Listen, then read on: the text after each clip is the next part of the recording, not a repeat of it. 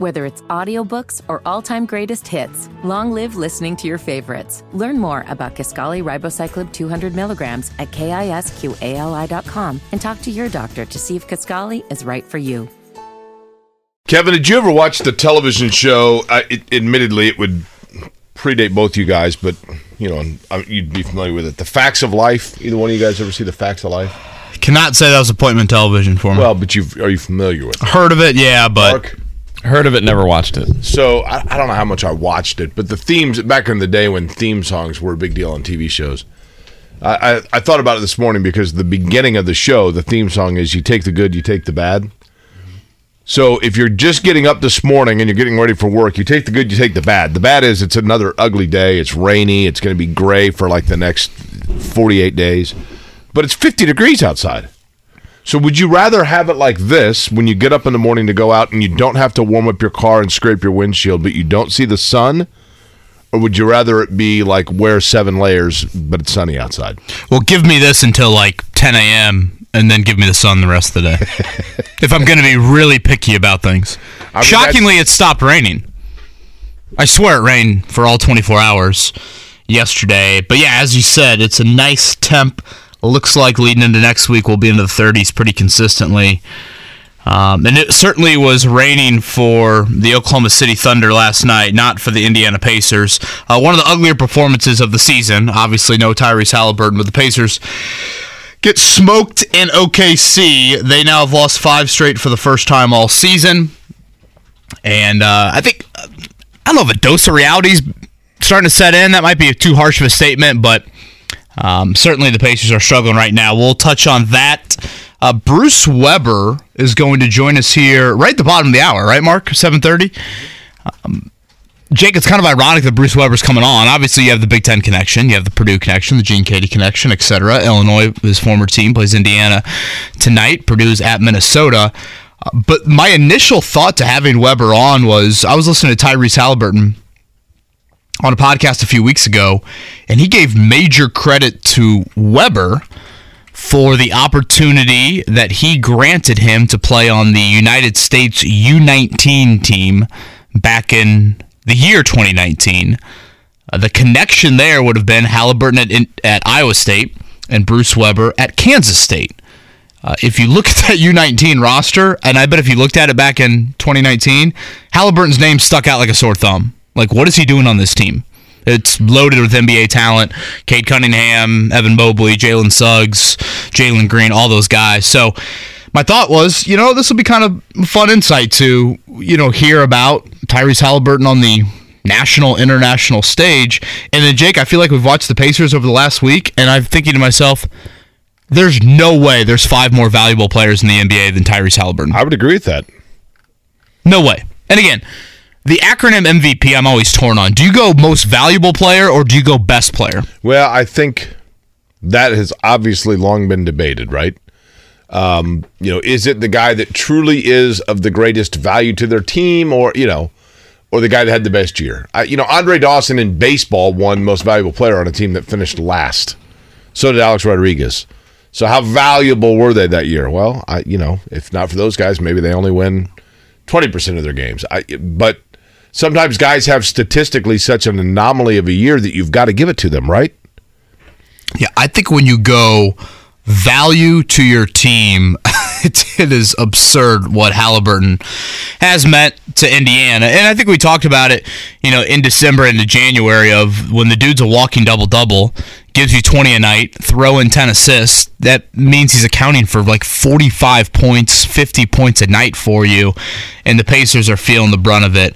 It's never good when Rick Carlisle's taking timeouts when you're down 10-1 and 17-1. But that game was over at that point. 17-1, yeah. By the way, one question I'd like to ask Bruce Weber? Sure. And you could go a lot of different areas with him. Oh, he's great. Had a great career, really. Do you know how many career wins he has as a head coach? This would keep me awake at night. 399. 497. How old is he? Does he get back into 66. Do you know how that would drive me crazy? I don't know that I. And he stepped away from Kansas State, or is that a mutual? I'm trying to think of what exactly. It's amazing because for all the success he had as a coach, his last 4 years they were, I believe, under 500. And I mean, he was winning 25 games a year every year, and then just the last 4 years got away from him. So I don't know. I can't recall if he was let go or left. He resigned, it says. Yeah, okay. But he was. That seemed to be kind of a mutual thing. Right. So looking forward to that conversation coming up at 7:30. I would take a job and coach 3 preseason games and get to 500 and be like, all right, later. Mm-hmm. Yeah, can we get athletes in action here for a couple of games in late October? But yeah, watching even athletes not in action, whatever it takes, right? Watching the Pacers last night, that's what stood out. Is Haliburton again? The value to his team, it's unbelievable. You know, everybody just rises on the scouting report. I mean, Buddy Hield and Miles Turner as option 3 and 4 are much better than them at 2 and 3. I mean, last night each of them had a slew of turnovers, didn't even play 20 minutes. And then I think the other thing, Jake, that we've seen over the last week is. And I don't know if I needed to see the last week, but there might be some people inside of that building that needed to see the last week. It's a reminder that the big picture matters a lot.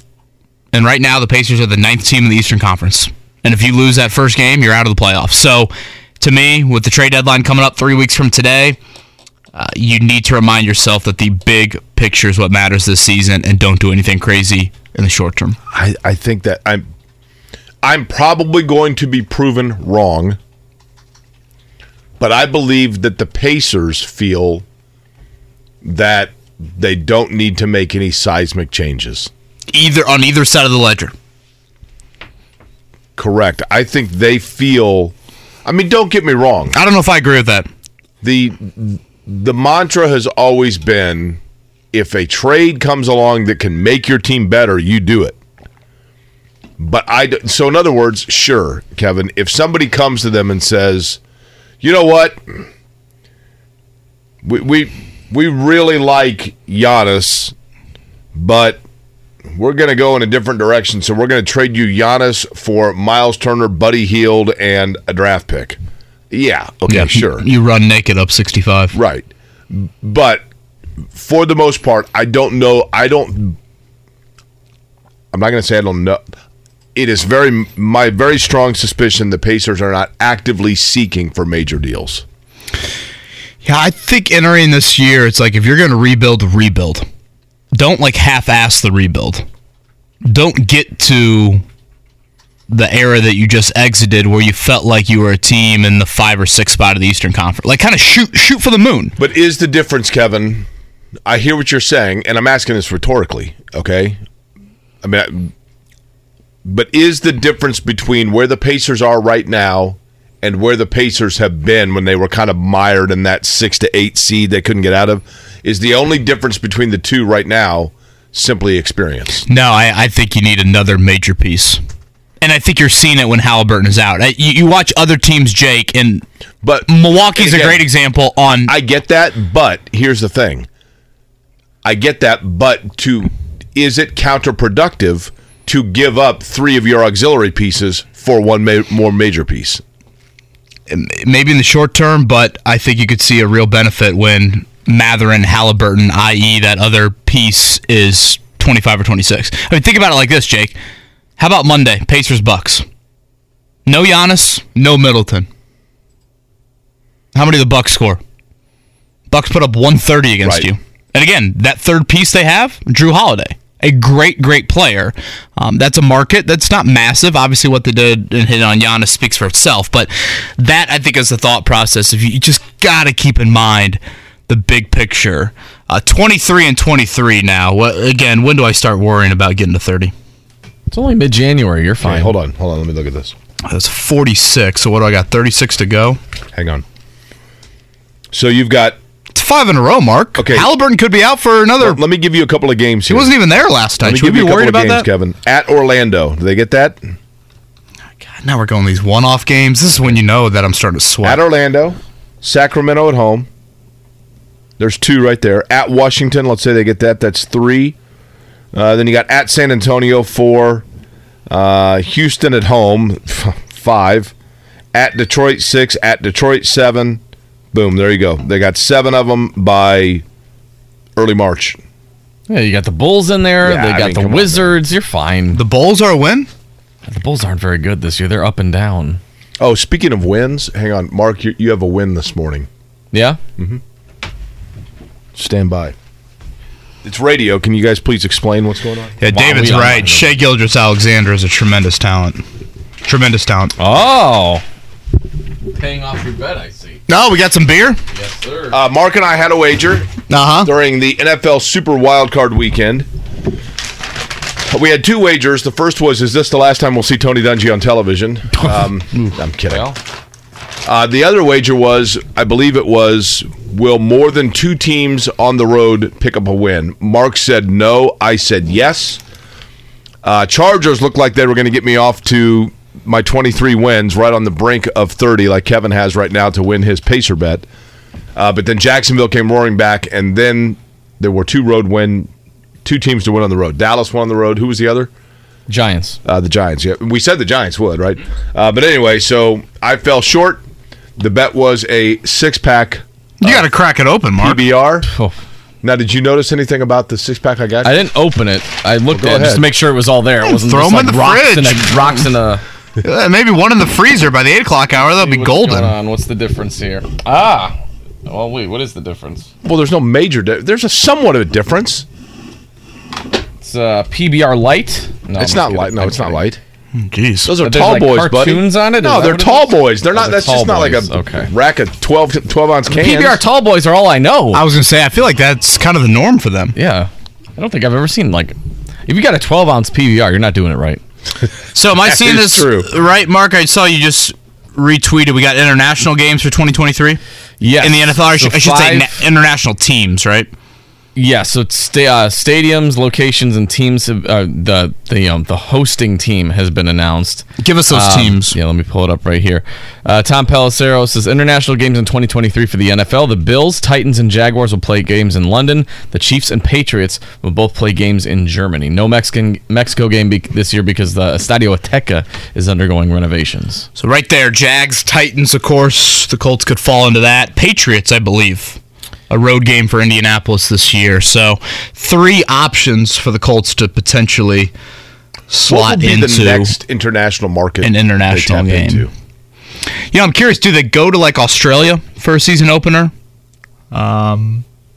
Here's the thing. I don't think the NFL is very big in Australia at all, though. Isn't that the goal, though? I mean get into a market that I get it, but do you really need to go to like another European country? Like, do you need to go to Spain? Do you need to go to Italy? Do you need to go to France? Yeah, I was going to say Paris would be the one that I would think of. Because now you're in Germany. But I think outside of that, the other country that I've heard is Brazil. I was going to say South America. Like, that would be Argentina. Buenos Aires, or where would they go in Brazil? Either probably Rio or Sao Paulo? Yeah, you would hope one of those. Do you know the capital of Brazil? World Cup stadiums is still. Do you know what we do on this show? Educate and entertain. That is correct. I believe the capital, now I'm going to have you, as the producer, Mark, fact check this, but I believe it's Brasilia. That was my guess as well. Is that right? Sao Paulo, the biggest city. Rio de Janeiro, the biggest tourist attraction. I believe Brasilia is the capital. That looks right. You're correct. Tonight, a couple of road trips in the Big Ten. It'll be Purdue at Minnesota. Purdue's a 2-touchdown favorite in that one. That's a big number. Shows you how Minnesota is just terrible. 14.5, the number there. Purdue already beat Minnesota earlier this year at Mackey. Zach Edey was a dominant in that game. And then Indiana versus Illinois. I know Illinois has played better as of late, Jake, but those teams would probably qualify as 2 of the more disappointing teams in the Big Ten this year. The Fighting Illini, a ton of roster turnover for Brad Underwood's bunch. They've really struggled kind of December, a little bit into January. They've definitely played better as of late. 6.5 I saw was the early line there, and I was surprised it was that big. Indiana 6.5-point underdog there. It's important at some point. You'll have opportunities, but you're going to have to get 1 or 2 away from home if you're Mike Woodson's bunch. Brad Underwood, who I think is a heck of a coach, and I met him, it's not like I know him well, on Final Four Radio Row a couple of years ago when he was at, where was he before he was at Illinois. Stephen F. Austin. Almost beat the Irish in the second round. He was just a really a cool guy, but a high-energy guy. And I remember being very impressed by him and certainly impressed with the job he's done at Illinois. But, Kevin, at the same time, he does strike me as the kind of guy or the kind of coach that could have a shelf life. You know, Larry Brown was like that. You're saying that because of his intensity level? Yeah. I mean, that he is really intense and demanding, and so therefore can really turn things around and get going in the right direction. But after a couple of years, guys can be like, okay. And you look at his roster now, it doesn't even look like these guys were on the team 2 years ago. Right. I mean, they've just had a ton of turnover there. Terrence Shannon, who watched him play Notre Dame last year in the tournament for Texas Tech, is a great talent. He's been Illinois' best player this season. So that's an 8:30 tip there. So we had this, I guess, 2 Thursdays ago, right? It was, at Iowa, at Ohio State, I believe, for Indiana and Purdue, respectively. So we get that again tonight. Couple of road games on that front. I guess to be expected, we mentioned this earlier in the week, pretty quiet on the Colts head coaching interview front. You know what's quiet and surprises me a little bit? We have not heard, and we've discussed this. I do know that Jeff Saturday is back in Georgia. Do they bring him back for an official interview, or is that just an understood? Oh, no, I would assume he gets an official interview at some point. Wouldn't that have taken place? I mean, again, I'd be somewhat surprised, Jake, if they do any interviews like today or tomorrow, unless it's Saturday. You know, the candidates they've added to the list this week: Mike Kafka, Wink Martindale, the 2 Giants coordinators; Dan Quinn with Dallas; DeMeco Ryans with the 49ers. All 4 of those guys are coaching in a game this weekend. And I think Quinn and Ryans have said they'll interview, I want to say Ryans said in Denver and Houston late this week, and Dan Quinn said he'd interview with Denver. So I don't think these guys are squeezing the Colts in here on Thursday or Friday. So theoretically, you would have open days today and tomorrow, right, if you want to get the Saturday interview done. Maybe Jeff Saturday says... Now, this is like a Laurel and Hardy bit. Can you refer to him as, say that all again, but instead of his last name, just go Jeff. Name. Yeah. Get Jeff in Friday or Thursday. Or maybe Jim Irsay just says, screw it, he's a finalist anyway. No need to interview him. Well, that's what I mean. I mean, they know what he brings to the table. They know that he's interested. Does he really need to sit down and, go through? I don't know. I don't know what the process is there. He is definitely interested in the job, though. Did we see yesterday his offensive coordinator carry some water on Twitter for him? Well, you talking about Dan Orlovsky? Yes. Uh-huh. I'd say one of the more pathetic tweets I've seen in a while from Dan Orlovsky. I know that there are, for the people that would like to see Jeff Saturday become the head coach, those statistics and those fact sheets have been prepared. And those facts that he pointed out, there are numerous statistical areas where where the Colts improved under Jeff Saturday. The problem being that it is and I think Jeff Saturday knows this, it's a bottom line business, right? For those that missed it, Stephen Holder, who works for ESPN.com, he was just tweeting out kind of a general, hey, these are some thoughts I have on the Colts head coaching search. If I'm not mistaken, I don't think he had anything like too specific on Saturday as a candidate in his tweets. I think he just mentioned that, the Colts are compiling a nice list, and I'm paraphrasing here, I should probably look it up, but something to the effect of like, I don't think Saturday is going to get it, or whatever. Again, it's not like he was 1-7 and listed the historical nature to the losses. The exact thing he said was, the impressive list they've put together makes me more doubtful of Saturday's chances. Thank you, Mark. Mm-hmm. And do you have the Orlovsky retweet of it? Yep. Can you read that again? This is a quote tweet from Dan Orlovsky. Right. To Stephen Holder, he said, tons of good candidates, but I know some facts. From when he took over as head coach, rushing yards per game, 30th to 12th. Rush yards per attempt, 30th to 10th. Pass protection, 29th to 11th. Plus 5 points per game. Led 3 games at half. Leg 5 games after first quarter. Not saying no-brainer, but did some good stuff in tough spot. Do you think he copy and pasted that text from Jeff Saturday? I think those that are interested in Jeff Saturday, there are statistics out there that can be cycled through, but again, it's a bottom line business. Nothing like the old, let's use rushing yards per game stat. Let's use first quarter lead stat. I will go back to what I said the other day, though, and that is, and I don't know this to be the case. I'm just trying to look at the glass house through multiple prisms, because as I've said, I had the epiphany like a month ago. You know what? We sit here and our job is to critique people for a living. I guess it's fair that we should be critiqued and that our accuracy should be brought into play. And if we were going to, throw out reports of stuff that happened 6 years ago, that it's fair game for us to be questioned about it. And in this particular situation, just to present or to look at it from multiple sides, I can't rule out, Kevin, the possibility that Jeff Saturday, over the last 8 weeks of the season or whatever it was, may have been doing or falling on a sword that he was asked to fall on. I'm not saying that's the case, but I don't know that you can rule it out, that they didn't say, and I know that Jim Irsay publicly said, he wants to win football games. I get it.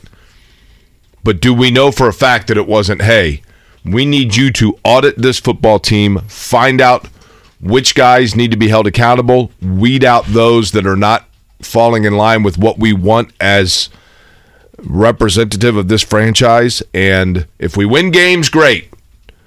But we need to find out exactly where the leaks are and exactly what parts of the car are not firing on all cylinders, and that's what your job is. And if you win, that's great, but you are not going to be held by your record, but rather by what we see as a change in the culture and the atmosphere here. Yeah, I think as a competitor, that'd be pretty low of Jeff Saturday not to be focused on trying to win. Not to mention, wouldn't you want that on your resume of knowing it's a bottom line business, and if you go 1-7, the reflection of that is going to be pretty ugly. Again, two things on the Orlovsky front. First, that text to me screams he wants a job.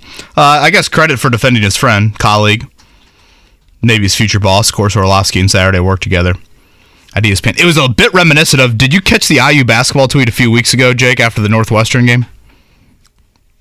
You remember the Northwestern, they're down 10-12 the whole game, and then Galloway throws in a 60-footer to lose by one. Fought till the finish. We have two early candidates for the saddest tweets here so far in 2023. Dan Orlovsky joined that yesterday. Again, Bruce Weber joins us in about 5-10 minutes.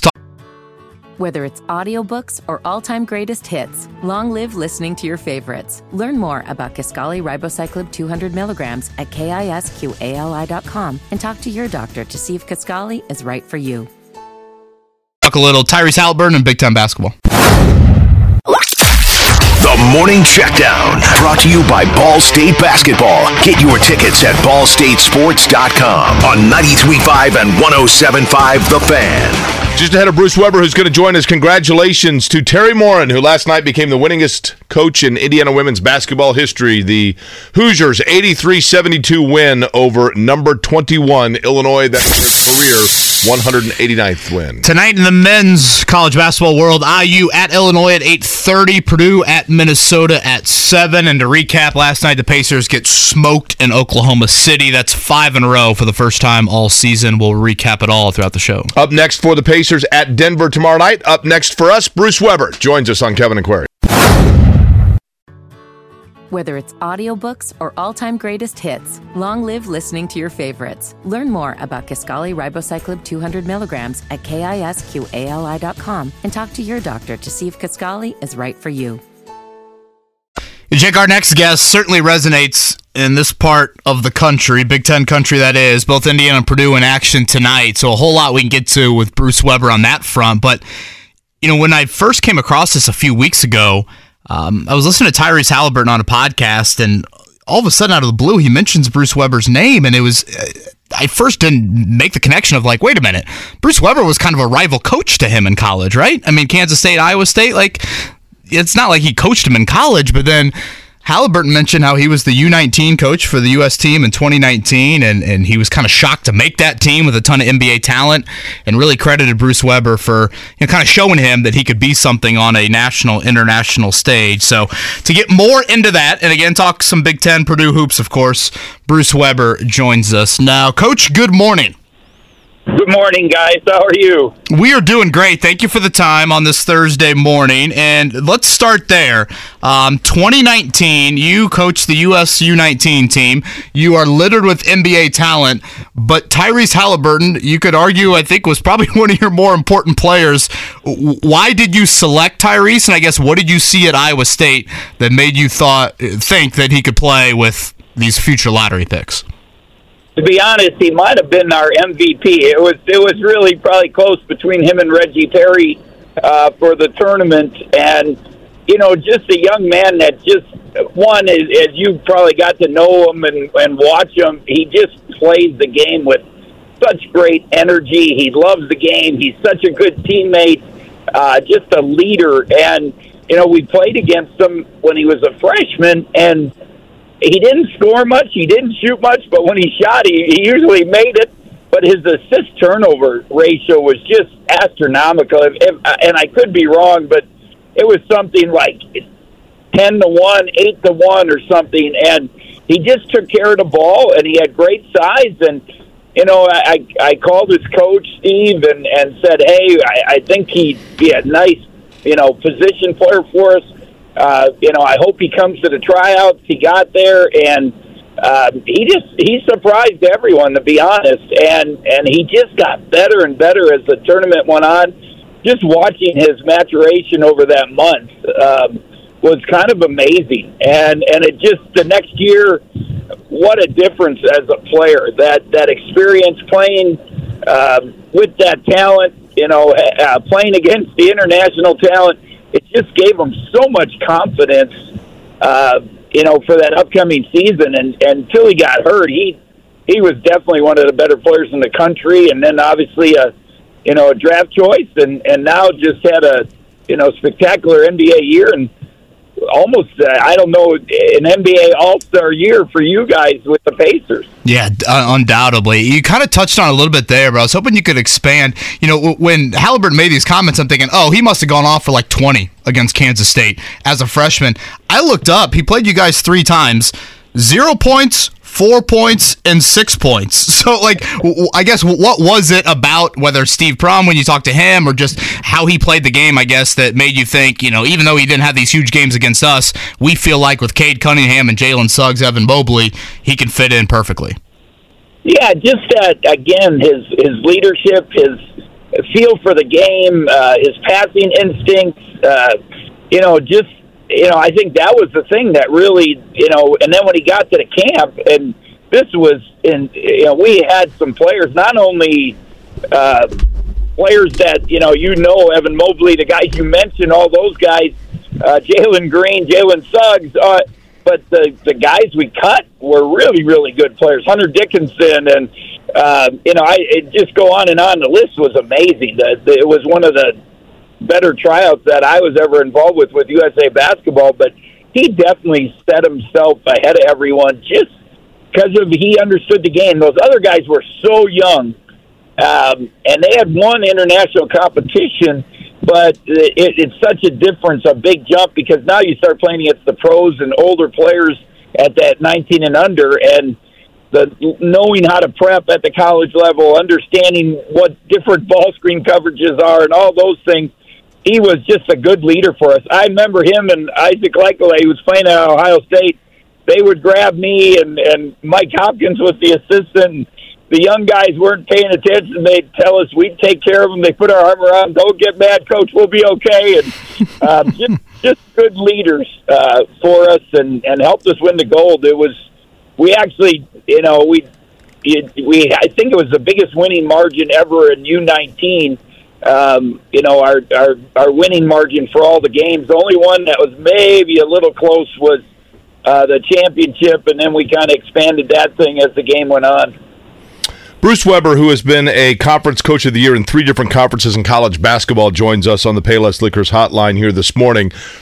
Coach, I'm going to get a little bit Freudian here, but you have always been, and listen, I get it. I'm sure you have days where you're stressed or you have bad days or things aren't going your way, but it never really shows. You're always like this upbeat. I mean, it's 7:38 in the morning, and you're upbeat, you're awake, you have a smile in your voice. Tyrese Haliburton, to me, from the outside watching it, seems to play basketball that way. He seems to always be enjoying it.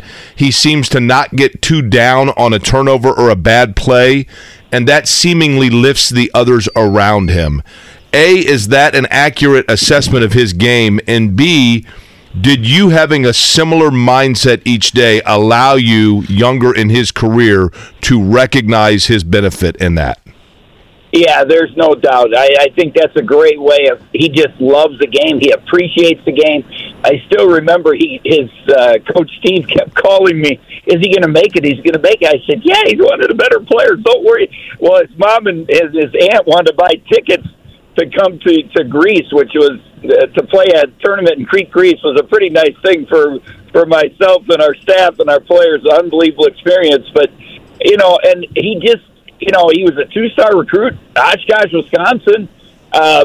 He was just so happy to be there. And right now, just you watch him play in the NBA, he's just happy every day to be part of it.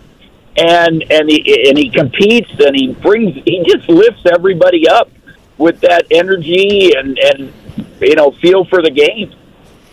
Have you seen, Coach, I mean, you've coached a long time. You've coached some great players over the course of your career, whether it be Purdue, obviously Southern Illinois, Kansas State. Once guys, the thing to me that I think is going to be interesting about Haliburton, and I want you to talk me off of this ledge, sometimes you never know once guys become the straw that mixes the drink, exactly how they're going to respond to it and whether or not they don't outgrow the things that allowed them to be put in that position in the first place. Is there that possibility? Do guys change once the game comes to them? Yeah, there's no doubt. Are you saying in a bad way or yeah, well, we've seen, just for example, and they're wonderful players, don't get me wrong, but like in Indiana, I think Pacers fans have like a PTSD over Paul George becoming a star before our very eyes and just kind of getting a little bit overwhelmed by that and outgrowing his brand, so to speak, a little bit with Oladipo as well. And I think people have hesitation to fully invest in on Tyrese Haliburton because it's like, wait a minute, he's becoming a star right here before our very eyes. Is lightning going to strike a third time on us? Yeah, and that's what I thought you were going toward, and I would tell you I would be shocked if he changed. Just knowing him, knowing his background, knowing his family. His dad, I think still referees games, summer basketball, things like that. I remember my brother's a high school coach up in Wisconsin and knew his dad and they FaceTime with me after one of the games and the dad had just refereed a game and I just don't see his roots are so appreciative, the gratitude part. I'd be honest, I'll be shocked if he would change. And I know what you're saying. I've experienced it. I've watched Darren Williams and been around guys like that, and it's hard not to change.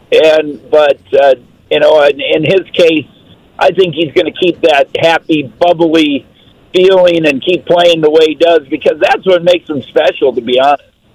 His dad is quite the character. I was fortunate to hang out with the family a few times, and they're a great bunch. Again, Bruce Weber with us, longtime college basketball coach. You now see him on Big Ten Network, National Coach of the Year in his history, and obviously a ton of time in West Lafayette. Coach, I was listening to Matt Painter the other day, and he mentioned that he feels like he's simply implementing the blueprint that he learned under Gene Cady.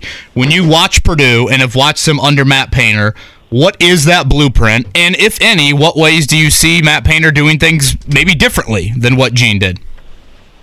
Well, obviously Matt was my assistant. I coached him. I recruited him. And he's just, I knew from when he was a player, just coming in the office, hanging out, that he was going to be a good coach. I helped him get his first job with Tom Ryder, was one of our other assistants, went to a D3, Washington and Jefferson, and he drove I'm sure you've heard the story, drove a forklift at the Coke plant in the morning and then helped out and coached. And, it just kind of showed you how much he loved the game and he wanted to coach. But, he's just a really smart basketball coach. And he understands the way Coach Katie won and the way we all had success or tried to, that you get good quality kids that want to play college basketball. They want to be at Purdue.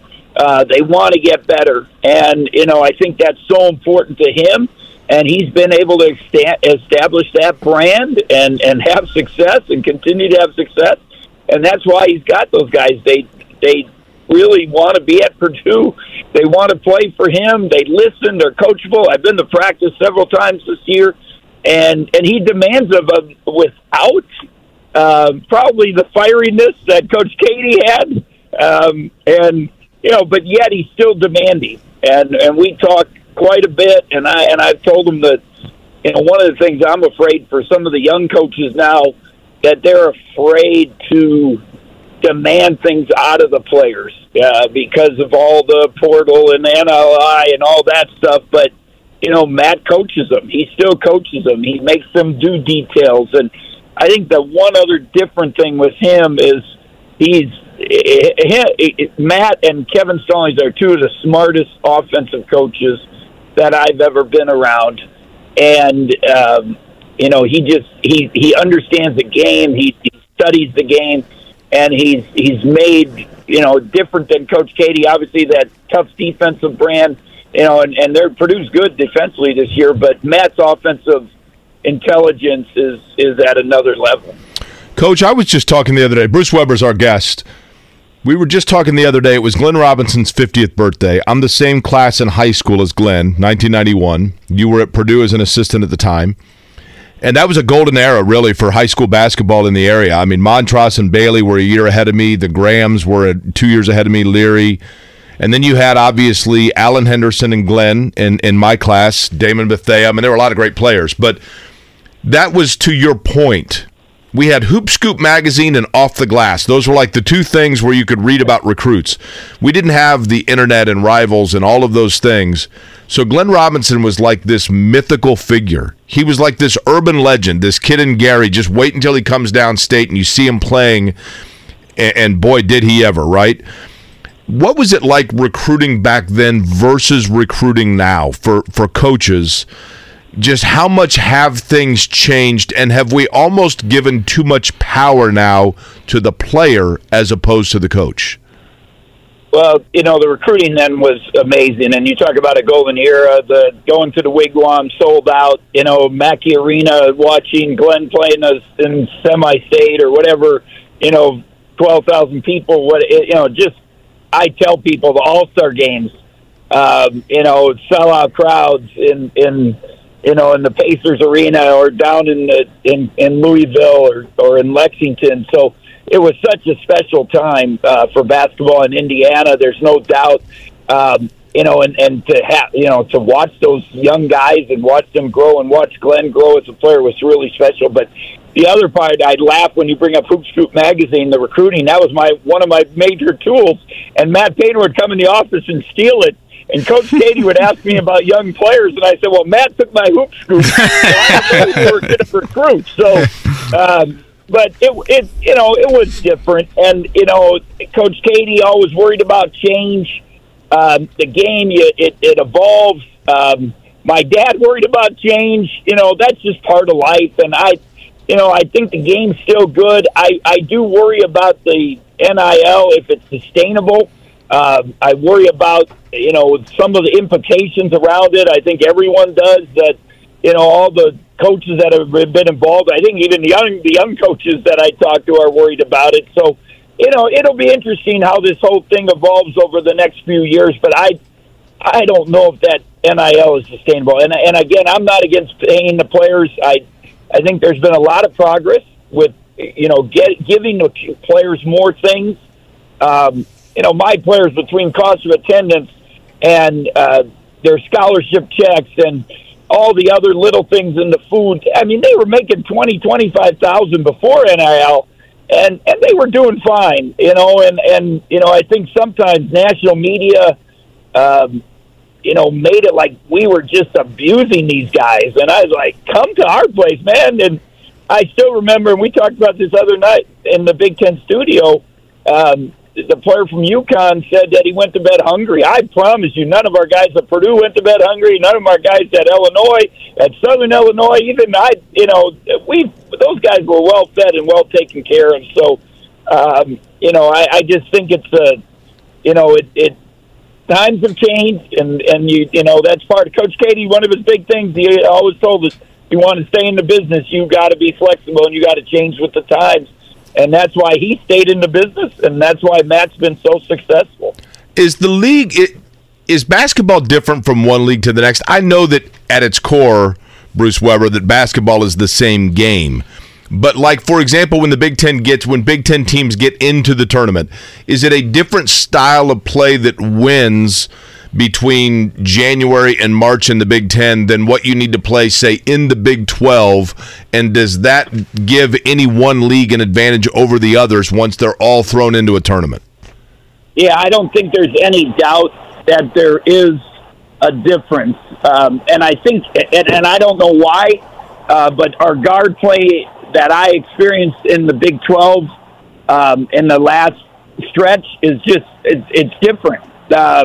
The athleticism, the two guard. We had a lot of two guards, the small ball, and I really believe once you get into the tournament, I think that's been the success. Obviously, Kansas, Baylor, other Texas Tech a few years ago. Even my team, K-State, we went to the Elite Eight not long ago, and I think that's the difference. And it's I worry a little bit for the Big Ten as we get into into March again. For this year, if you have the guard play that can control games in those close games and make the plays that matter. Coach, we'll end with this and really appreciate your time. Again, Big Ten Studios, Bruce Weber mentioned where you can find him right now. Purdue, what they've done this season kind of speaks for itself. They appear to be the Big Ten favorite as we approach the midway point of the Big Ten schedule. You see anybody challenging them the rest of the way in the Big Ten? Pardon me, I lost you there for a second.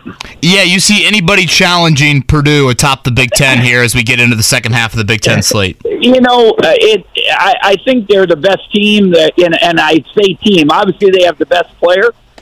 Zach is unbelievable, and his improvement is amazing. So much credit to Matt and his staff. But a lot of things can happen, and they had they're going to have one other bad stretch, I think. I mean, all teams go through it. They are young. I worry about the young guards wearing down, even though they seem to have that special toughness and that they have that special Indiana feel for the game. There's no doubt the fundamentals and that I'm sure you've watched through the years. But they're going to have a couple setbacks, but I think there's going to be a lot of losses in the league. The balance is just amazing.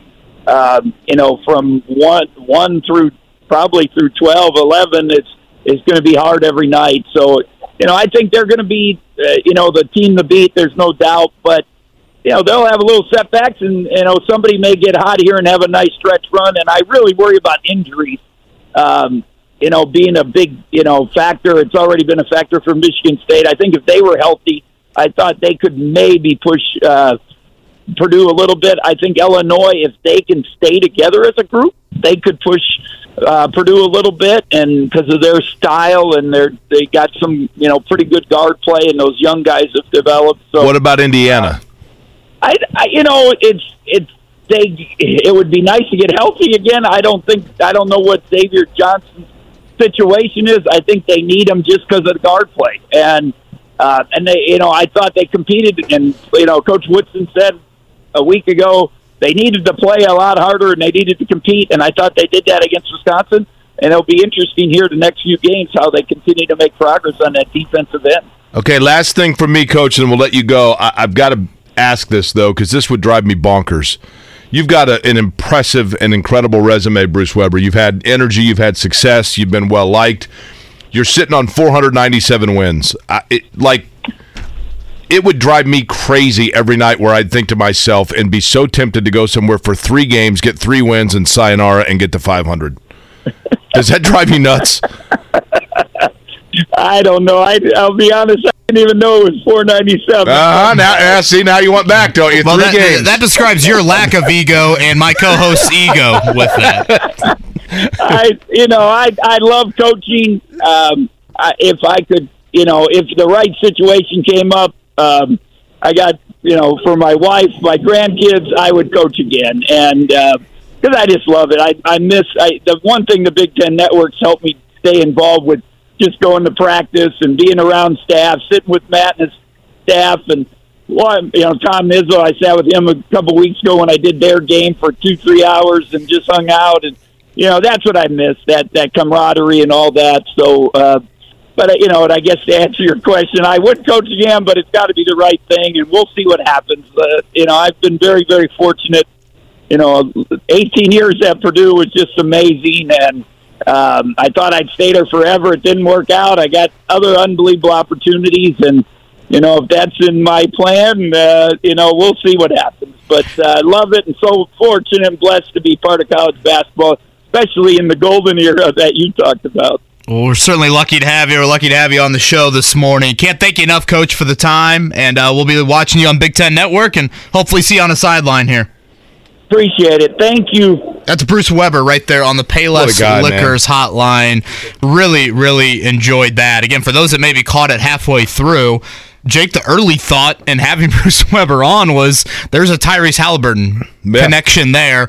I thought that was really insightful. Kind of the first 5 or 10 minutes we focused on him coaching Haliburton during the U19 World Championships in 2019. They won the gold medal, a slew of NBA lottery picks, but Haliburton, as he said, probably the MVP of that team. And then obviously the Big Ten stuff kind of speaks for itself. And he said, I had that right? He said he would like to get back into coaching? Okay, so Notre Dame wish list, add Bruce Weber's name. There you go. Kevin, during the Final Four here, one of the years, and I can't recall which, they kind of all run together, but I was downtown with 2 of my friends who are Illinois natives and both Illini fans. Bruce Weber was at Kansas State at the time, but he was, coaches are all here for the Final Four. And we're walking down Maryland Street, or one of them, and, my buddy's like, oh my gosh, that's Bruce Weber. So he and his wife go over to, get a picture with him because they're Illinois fans. And they said, we're Illinois fans. And he moved on from Illinois. But he could not have been, you would have thought that he stood in their wedding.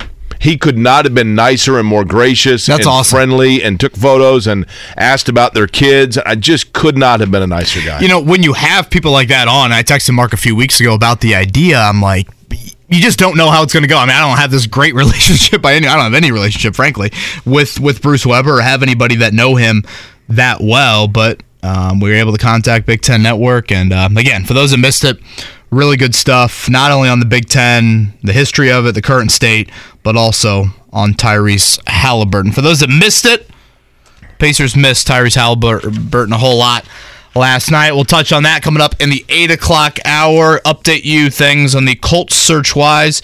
Jake, something we have not talked about this week, and I think what transpired maybe Sunday night has kind of bled into a little bit of this discussion. Would Lamar Jackson make sense for the Colts? Let's chat about that as well coming up in the 8 o'clock hour. Again, 2 big Big Ten road games tonight. Purdue at Minnesota, big favorite in that one. Indiana, probably the much more important game, honestly, at Illinois tonight as a last I saw was 5 or 6 points underdog on that end. So we'll discuss it all coming up. Kevin and Query, 8 o'clock hour. Glad to hear you guys. Whether it's audiobooks or all-time greatest hits, long live listening to your favorites. Learn more about Kisqali Ribociclib 200 milligrams at KISQALI.com and talk to your doctor to see if Kisqali is right for you. Enjoyed the Bruce Weber interview as much as we did. Jake kind of sharing a similar story that you had of Bruce Weber here at the Final Four. My brother-in-law texted me. Thinks this is back around 2010, 2011, that met Bruce Weber at a concession stand line at Wrigley Field. Said he was so cool, willing to talk to us for several minutes. Yeah, just a super nice guy, right? And he said he gave him a hard time about the IU shirt that my brother-in-law was rocking there. So if you missed it, that'll certainly be up on the podcast. You had mentioned Kevin, and good morning to you, by the way. 8 o'clock hour underway. Jake Query along with Kevin Bowen, Mark Dykton here as well. It's Kevin and Query on 93.5, 107.5 The Fan on a Thursday. Fortunately warm out, but not necessarily sunny outside, but we'll take what we can get. Kevin, in terms of the Colts, we have talked so much about the coaching search, which seems like they're kind of narrowing down their interviews, and then a little bit of a holding pattern, right? The other big question mark is going to be the guy who is taking the snaps, who is going to be the quarterback for the Colts this coming season. I think it is very safe to say that they will, I think, especially from the owner, be strongly encouraged to explore a quarterback in the upcoming draft. However, that is not to say that player automatically is handed the reins. There are certainly players in the NFL right now quarterbacking that are very successful that either took a year before they were handed the reins or took a year to get going. I heard yesterday, just for example, I heard Chap on with Brian Hammonds on the Midday Show, and Lamar Jackson's name was brought up, not necessarily because he would be the guy that you think to yourself, like, they're going to go all in to get Lamar Jackson. I'm not saying that, but the situation in Baltimore is intriguing. They can franchise tag him, I believe, but if that relationship is so fractured that Baltimore decides not to, are you intrigued by pursuing that option? I've always been intrigued by Lamar Jackson as a player. Such a dynamic talent, stresses you like no other. But I would not want him here given what you would need to get him here, and that's a whole lot. You mentioned the franchise tag, Jake. In all likelihood, you would have to trade for him and then give him obviously a monumental contract. I mean, hasn't there been talks of his side once what Deshaun Watson got with Cleveland? I mean, that is an absurd number for a player that, again, is an incredible talent, and I've made it very clear that the mobile element of the quarterback position has to be tapped into more by the Colts. They just have been too statuesque at quarterback over the years. But when I say mobile threat, I don't mean you need Mike Vick or Lamar Jackson. Like, that to me is, first off, that's incredibly rare air, to quote Jim Irsay. But it also brings susceptible hits and injuries. And if you look at Lamar Jackson, he just turned 26. So let's say you slap the franchise tag on him, so then he's 27 next January, and you give him some sort of 6-year deal. I don't know. Who knows if he wants more than that. Jake, that means the meat of his contract, when you're paying him that extraordinary type of money, he's into his 30s. How long can Lamar Jackson continue to be as dynamic of a dual-threat quarterback as he's been so far in the NFL? That is the concern for me. That would be the worry. Again, giving up a draft pick, paying him that money. At some point, when these guys get into their 30s, you do naturally have to be a little bit more of a pocket passer type. Would he still be worth that value? I would argue he would not be. So that's where the hesitancy would play in for me. And I guess you just have to be honest about your cap situation. Could you make it work? Sure. It would create a really, really tight cap. And some of this is the Colts' fault when they've paid positions that I don't think deserve the type of contracts they've given. The likes of a guard, a running back, coming up in all likelihood, a linebacker. We've been over that time and time again. That's why I think it's so beneficial to find a quarterback, have him on that rookie deal for 5 years, because you can still support him really, really well. Of course, not the proven talent that Lamar Jackson is, but there are some questions that I would have. I like Lamar Jackson too, but I can see why the Ravens are a little bit hesitant to give him this massive contract, because the last 2 seasons now, 12 games he's played. He's been out the last 5 each of the last 2 seasons. Well, so 5 and 4. He's missed 10 games. He's missed 10 games in 5 years. Yeah. And lately, right? Isn't that where he's missed a huge chunk of them? Mm-hmm. Yeah. He missed 5 this season, 4 last season. Yeah. He missed 1 in 2020, and he played all in 18 and So well, again, he missed one in 19 and 20. So are these the hits adding up, Jake? Is this the style of play? He's always done a great job, I thought, of kind of avoiding hits. I mean, I think it's a great description. I've heard Rick Venturi refer to him as an eel before. I think he is. He just kind of slithers his way, and it's hard to get a hold of him. You don't get a lot of clean shots on him. But I would not feel comfortable having such an absurd is a negative connotation with it, such a massive amount of money to a player that you need elite, healthy athleticism for him to be as dynamic as he is. Into his 30s. So it begs this question, okay? And I don't know this answer. There are certain guys that their mobility, Doug Flutie, Randall Cunningham, those would be two guys that come to mind. As passers, they were not necessarily, and I'm sure there are people that could point out to the contrary of this. I'm going off of 30-year ago memory, but their passing was predicated upon them getting loose, dancing around, and almost throwing in the motion of their running game. And once their mobility from a running standpoint went away, then they lacked. Randall Cunningham had an unbelievable arm, don't get me wrong, and Doug Flutie's known for the most famous Hail Mary in arguably football history, but they were not your typical drop back, sit in the pocket, find an opening passers. So once the legs went away, it became more difficult to get production out of them.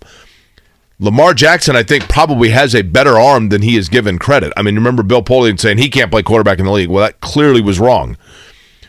But is he, Kevin, a guy that once the mobility becomes normal, because it's not now, right? Once that mobility is taken away, can you still get production out of him at a high level strictly based on his in-the-pocket presence? I would say no, and I would say no, Jake, to the value that you're paying him. I mean, you would be paying him to be a top-5 quarterback in the NFL, and right now he's got athletic traits as a dual threat that you could certainly make that case. I just don't think that would be there deep into his 20s, early 30s as the hits continue to pile up. Like, let's say his game right now, Jake, is what makes Lamar Jackson truly great is, 80% runner, 20% thrower. I'm just throwing out percentages on that. Or the threat thereof. Sure. Right. What if that comes down to 60-40 or 50-50, where he's still mobile, but he's not the fastest guy on the field, which is what he is right now. Or again, the injuries from an availability standpoint. That is what would concern me. And it goes back to, again, when I think mobile threat, I'm not thinking Michael Vick and Lamar Jackson. Those guys do not grow on trees. I'm watching what Dak Prescott did on Monday night. I don't think we look at Dak as some oh my gosh, I'm going to lose sleep overnight about Dak Prescott running in the open field. Right. I don't think he's viewed like that. But yet he made a handful of big plays with his legs on Monday night, or what Daniel Jones did against the Vikings. That was a little bit more of a traditional runner, but it's those types of things where can you get outside of the pocket and make defensive backs have to go from defending for 3.5 seconds to 5.5? And what does that do to a defense? One thing about Lamar Jackson that I think should be pointed out in fairness, you see guys sometimes that if they are really mobile, running back threat type quarterbacks, sometimes their decision-making falls victim to that because they wait till, C.J. Stroud at Ohio State, the big knock on him this past year was it was the opposite. He had such a good arm that at times when lanes opened up and his athleticism could have gotten him 8 yards, he was hell-bent on staying in the pocket for an extra 2 yards or slipping away to buy himself an extra 3 seconds to then air it out for a 35-yard attempt. And people at Ohio State are like, just run, man. But the other side of that, Lamar Jackson, I think, one area where he is not given enough credit, I think he is a really smart quarterback in terms of knowing, and a lot of it's by design, I get it, but knowing when to buy himself that time and knowing when that time is about to disappear and it's time to get up and go. Oh, he's got great instincts.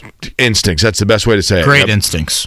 And he's never, Jake, I never feel like he just panics in the pocket and immediately tucks it. He gives the pocket a chance, and he always keeps his eyes down the field. It's not like he is just, oh boy, first option's not open, I'm ducking, and I'm running. The two players from a collegiate standpoint that I have seen that are in the NFL right now that just turned the world on its ear with their electrifying college play that happened like overnight, where they were running an offense where you're like, oh my gosh, these guys can't be stopped. It's unbelievable. Joe Burrow would be one, but he had incredible weapons that he was throwing to, right? But the two guys that just came on like a brush fire, where you're just wow, like look, and with Lamar Jackson, it has translated. The other is Jameis Winston. When Jameis Winston was at Florida State, I remember, it just was like, holy cow! I mean, this is like a tidal wave coming in. I don't know how you stop it. They're going to drop 45 a night just based on this guy's level of play. And for whatever reason, for Winston, it has not translated. But for Lamar Jackson, it has. You brought up, and I think different styles. Not that you were comparing them stylistically. Correct. I'm just saying both of them seemed like instant, nonstop offense. You brought up C.J. Stroud earlier, and the thing that has me trying to place him into what Chris Ballard's mind thinks of quarterbacks. Ballard has offered this quote several times about a quarterback. At some point, they've got to thrive in the pocket. At some point, a team will commit resources to take away your running element. I agree with that to a degree. I don't, you can spy the hell out of Josh Allen on Sunday if you're the Bengals, and at some point, Josh Allen's just still going to make a play. Right. That's just how, the NFL game is. But I bring that up to say, C.J. Stroud, I think, has proven in college, to your point, Jake, that he can thrive in the pocket. He doesn't need to be so reliant on his legs. I think that would be attractive to Chris Ballard, in that if you take away his run element, if he's dealing with an ankle injury, whatever, this is a guy that's proven that he can hang in there and chuck it 30, 35 times in a game and give you darn good football. So I think that is something to continue to keep in mind about these quarterbacks here over the next 3 months. We're going to talk some Pacers with Scott Agness coming up at 9 o'clock. Mark, I know you were intrigued on the quarterback front by something Dane Brugler, NFL draft expert for the Athletic. Yeah, so Dane Brugler, obviously draft talk, revving up with mock drafts and everything. Dane Brugler of the Athletic put out his mock drafts. And one of my biggest pet peeves for these mock drafts is occasionally they'll say, trade! And they won't give any compensation of what the offer is. Well, Dane Brugler, solid guy, said the Colts will draft number 1 trading with the Bears. He actually offered trade compensation, which I'm actually on board with. I think this would be a fair trade. Hold on. Give us the side of the ball and see if we can guess the player. No player. Ooh. Only picks. Only picks. So they're sending them the 4th overall to Chicago, obviously. And then I'm assuming probably their next year's number 1 as well? And one other pick after that. Second rounder this year. Yeah, got to be a second rounder. Yes. So Dane Brugler has the Colts projected to draft Bryce Young, number 1 overall, trading with the Bears the number 4, the 35th, and a 2024 first-round pick to the Bears in exchange for the top overall pick. I'm actually okay with this. From a Bears standpoint? From a Bears standpoint, yes. I know people say, 2 firsts for moving up 3 spots, but you're gonna have to pay. You have to pay up a little bit on the Colts front if you want to move up to number 1. And correct me if I'm wrong, the Bears don't have their second, right? Wasn't that Chase Claypool? Right, that was the Chase Claypool move. So you get a very high second round pick, and then on top of that, you also get to stay in the top 4, which means you'll actually be able to draft like a Jalen Carter or a Will Anderson, which I'm hoping they get one of those 2. So if you can stay in the top 4 and then also get a first round pick next year, especially if you don't think the Colts are going to be very good, I think that's a very solid trade for the Bears. And then Brugler, I assume, had Houston taken C.J. Stroud? No, he had Houston taking Will Levis at number 2. Where'd Stroud go? Stroud goes to number 5 to the Carolina Panthers via a trade with Seattle.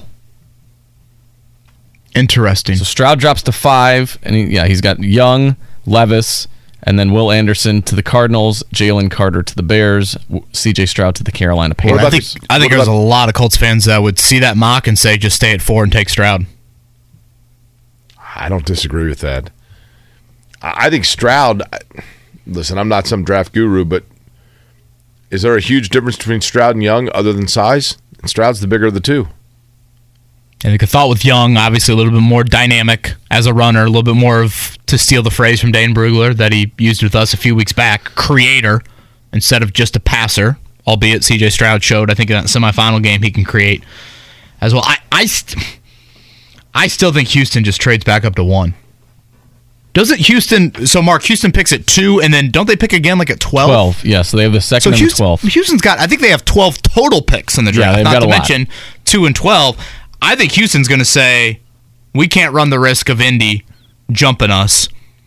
If we have one quarterback that supersedes the other, we've got plenty of ammo to trade up one spot and then still have a ton of... You think Houston would throw in the 12th, though, for that? Maybe not the 12th, but they have plenty of ammo that they can sit here and say, hey, let's just move back up one spot, and we can sacrifice some draft picks because we have so many this year. Brugler's argument for why the Colts and Bears would trade is because Poles and Ballard have a relationship going back to Kansas City, and then he said, well, Bryce Young would be an outlier and somewhat off-type for Ballard. His instincts, vision, and accuracy as a passer are the traits worth betting on at the position. Now, I'm going to get to that, but very valid. Did Lovie Smith go for 2 because he knew Houston was going to fire him and he wanted to screw him from first to second? That's the talk. That'd be awesome if that was Seriously. true.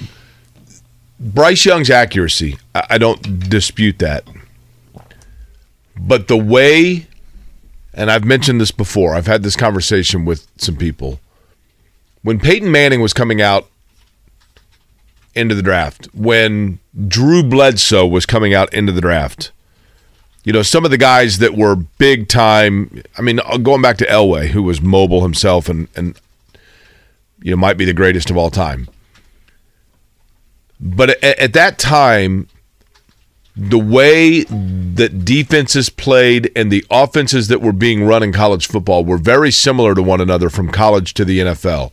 So college football offered a much greater prediction of what a guy could do at the professional level than today, where if you look at it, collegiately, if you look, a lot of times offenses start sideways and then go down. So a lot of bubble screens, a lot of stuff that get guys in rhythm.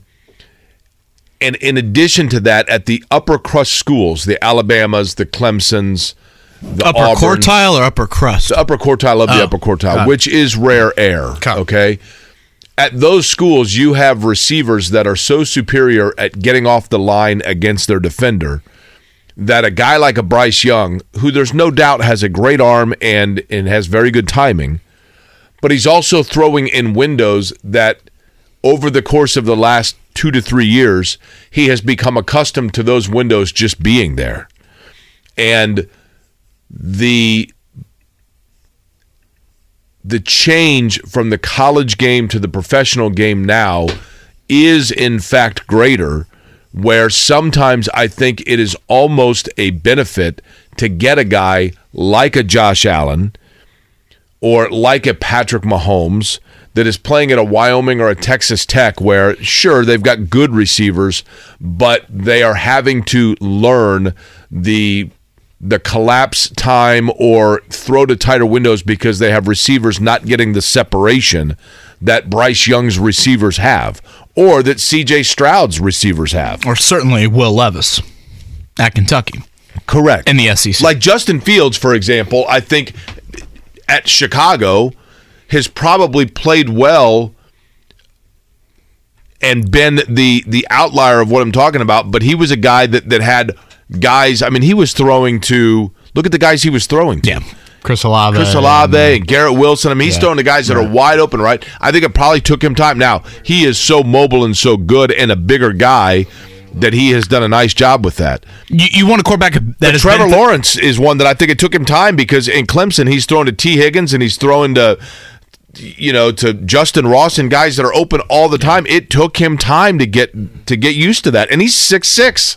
Yeah, I think there's an element of you would like to see the quarterback go through some adversity in college. Right. Whether that be 100% agree. With his receiver personnel. In Will Levis's case, people will point out he had 3 offensive coordinators in 3 years there.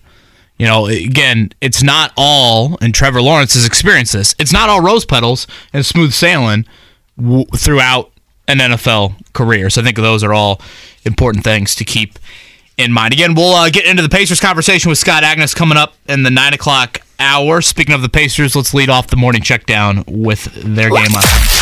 The Morning Checkdown, brought to you by Ball State Basketball. Get your tickets at ballstatesports.com on 93.5 and 107.5 The Fan. And leading with the Pacers, we look at the fact that last night Oklahoma City 126-106 over Indiana. That is now 5 straight in terms of losses for the Pacers. They are in Denver tomorrow night. Oklahoma City, a 4-game winning streak for the Pacers now. As I mentioned, 5-0. Andrew Nembhard, 18 points last night. Here's Rick Carlisle after last night's game. I thought the guys in the fourth quarter did a really good job of just continuing to compete and play and take advantage of opportunities. But the beginning of the game was ugly, and most of the rest of it was ugly other than the fourth quarter. And so, we got some things to get better at. Our attention to detail to start the game was poor. And we just got to get better, learn from this, and get better. We got two more very tough games on this trip. Usually never a good thing when the coach leads off with the compete level in the fourth quarter. Timeouts at 10-1 and 17-1 for Rick Carlisle. Trevlin Queen got in the game in the first quarter. That was probably when you knew you could turn it off. 24 turnovers, a season high for Indiana. As Carlisle mentioned, at Denver, at Phoenix coming up this weekend. I know Phoenix is struggling. Miles Turner, DeAndre Ayton. Struggling. Saturday night. Tonight. I want to kiss you. Tonight in the Big Ten. Again, handled beautifully by Susie Colbert in that situation. Tonight in the Big Ten, it's going to be an early tip from the barn. Purdue at Minnesota. That is a 6 o'clock local time tip, 7 Eastern. I believe it's ESPN2 for Purdue. Are you surprised, Jake? 14.5-point road favorite? That's a lot. It's a big number for sure.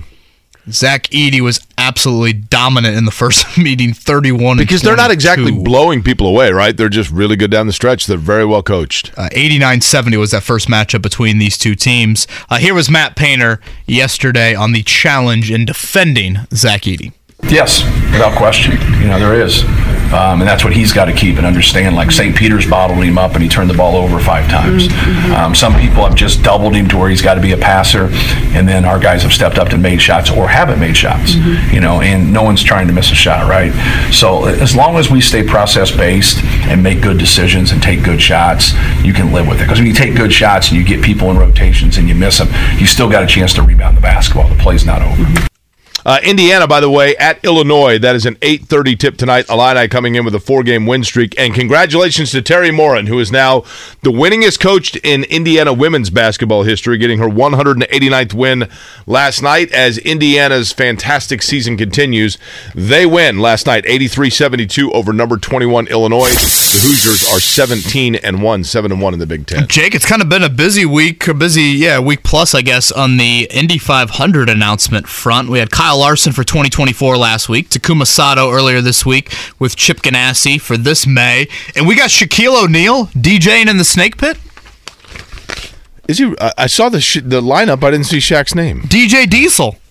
There you go. That's it. Shaq yeah, you're right. will be. No, I'm serious. Shaquille O'Neal will be DJing in the Snake Pit this year. That is the most fitting thing ever for him. Can we get him on the show? Got to. That'd be awesome. It's got to be a carb day for us. Shaq on the show. Jake, I've said this many times, and I sit right there in turn 4 so you see the Snake Pit. Do whatever you need to get a couple thousand extra, and if at some point 20 or 40 people all of a sudden make their way over to the actual infield in turn 3, and maybe then they make their way eventually into the grandstand, if you're Doug Bowles, you've accomplished what you want. And imagine if Shaq, because think about it like this. The biggest DJ in the world. Think about it like this. That's late May, obviously. So that's playoff time on TNT. If Shaq and Ernie and Kenny start talking about, hey, Shaq, what are you doing this weekend? No, you're right. You're right. That's huge. You're reaching an audience that you obviously are not usually going to sniff. So, yeah, Shaquille O'Neal. I'm actually surprised they didn't make more of that in the announcement, right? Am I DJ Diesel. I just saw them say DJ Diesel. And my apologies that I didn't put 2 and 2 together. Yeah, we got to get him on, Mark. For sure. I want to kiss you. I couldn't care less about the team struggling. I want to kiss you. Thanks, Joe. Yeah! A huge compliment. God almighty. I forgot about his loud yeah. Okay. Oh, boy. On that note, we will try to move on to other subjects. Can we play that one more time, please? Kevin and Query struggling into the 8:30 segment here. I want to kiss you. I couldn't care less about the team struggling. I want to kiss you. Thanks, Joe. Yeah! A huge compliment. Whether it's audiobooks or all-time greatest hits, long live listening to your favorites. Learn more about Kisqali Ribociclib 200 milligrams at KISQALI.com and talk to your doctor to see if Kisqali is right for you. Now, Mark does this from time to time, Kevin. See, guys or gals come into shadow that are in the rotation for, producer and fill-in roles and things like that. Parker from the Pride of Ball State, who has done some broadcasting and has Mooresville native. That's right. Done a lot of stuff with Richmond High School and gone through the Ball State program. He's been in here for 20 minutes, and so Mark decided, since I brought in the PBR, that he'd just go ahead and hand things over to Parker, and now we don't know where Mark is. I've got a six-pack to go through. What are you talking about? Struggling. Again, I think that one in the freezer, Mark, should be pretty cold by now. You just pop that open. Good Lord.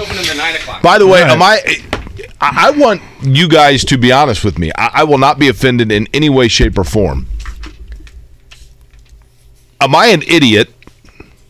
Now I'm going to give you the disclaimer as to why I would be an idiot. Parker, he's setting me up for this one. I just nod my head yes, right? For not realizing yesterday when I saw the Snake Pit, to your point, Kevin, the Snake Pit concert at the Indianapolis Motor Speedway, it is by design, to be a gateway, right? To get younger people that may not be interested in the race EDM itself. music, DJs that, you and I have not heard of. It's not necessarily my genre, but it is cool, man. From where I'm broadcasting in turn 3 of the race, I'm on the outside of the track. I mean, not, on the outside of the turn. But I look across. I mean, the track's down below me. And then straight across from me is where the Snake Pit is. And it's always fascinating to me over the course of the race to see the pyrotechnics and the light. I mean, all the light stuff taking place. It's unbelievable. And I'm like, there's a race going on. And yet there are 15,000, 20,000 people there that are enjoying a concert, which is super cool. And the idea, of course, is to get them introduced to the event itself. But when they announced the music lineup yesterday, and admittedly, I had a preconceived notion of, well, I'm not really into EDM music. So the Carb Day concert, I always know the acts. I don't for the most part, for the Snake Pit. I had no idea that DJ Diesel was Shaquille O'Neal. Yeah, to answer your first question, I did get a few texts. Jake's an idiot. So, there you go. No, honestly, the reason I clicked on the article, Jake, was it was a picture of Shaq. I'm like, wait, Indy 500 Shaq? He can't fit in the pace car. That was my first thought with it. But, as I said before the break, and again, for those that missed it, Shaquille O'Neal is going to be a DJ in the Snake Pit coming up for the Indy 500 in May. If somehow if you talk about the most popular shows on television right now in a sports genre, inside the NBA has got to be near or atop the list. I mean, people watch that religiously. And if you get to late May, particularly in the playoffs, and all of a sudden, and they talk about a whole lot of stuff that's not just basketball. If you've got Charles or Ernie or Kenny, and they bring up to Shaq, hey, what are you doing this weekend? And I could see them having a segment of like Shaq's fake DJ and getting ready for the Indy 500 on Sunday.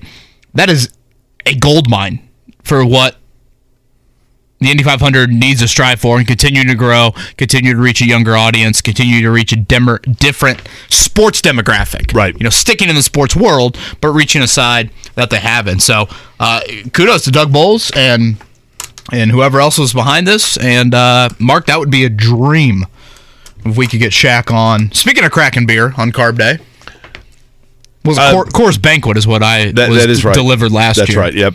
And we were, inside for the first hour and then outside for the last 2? Is that what it was with the Mother Nature? I think that was right.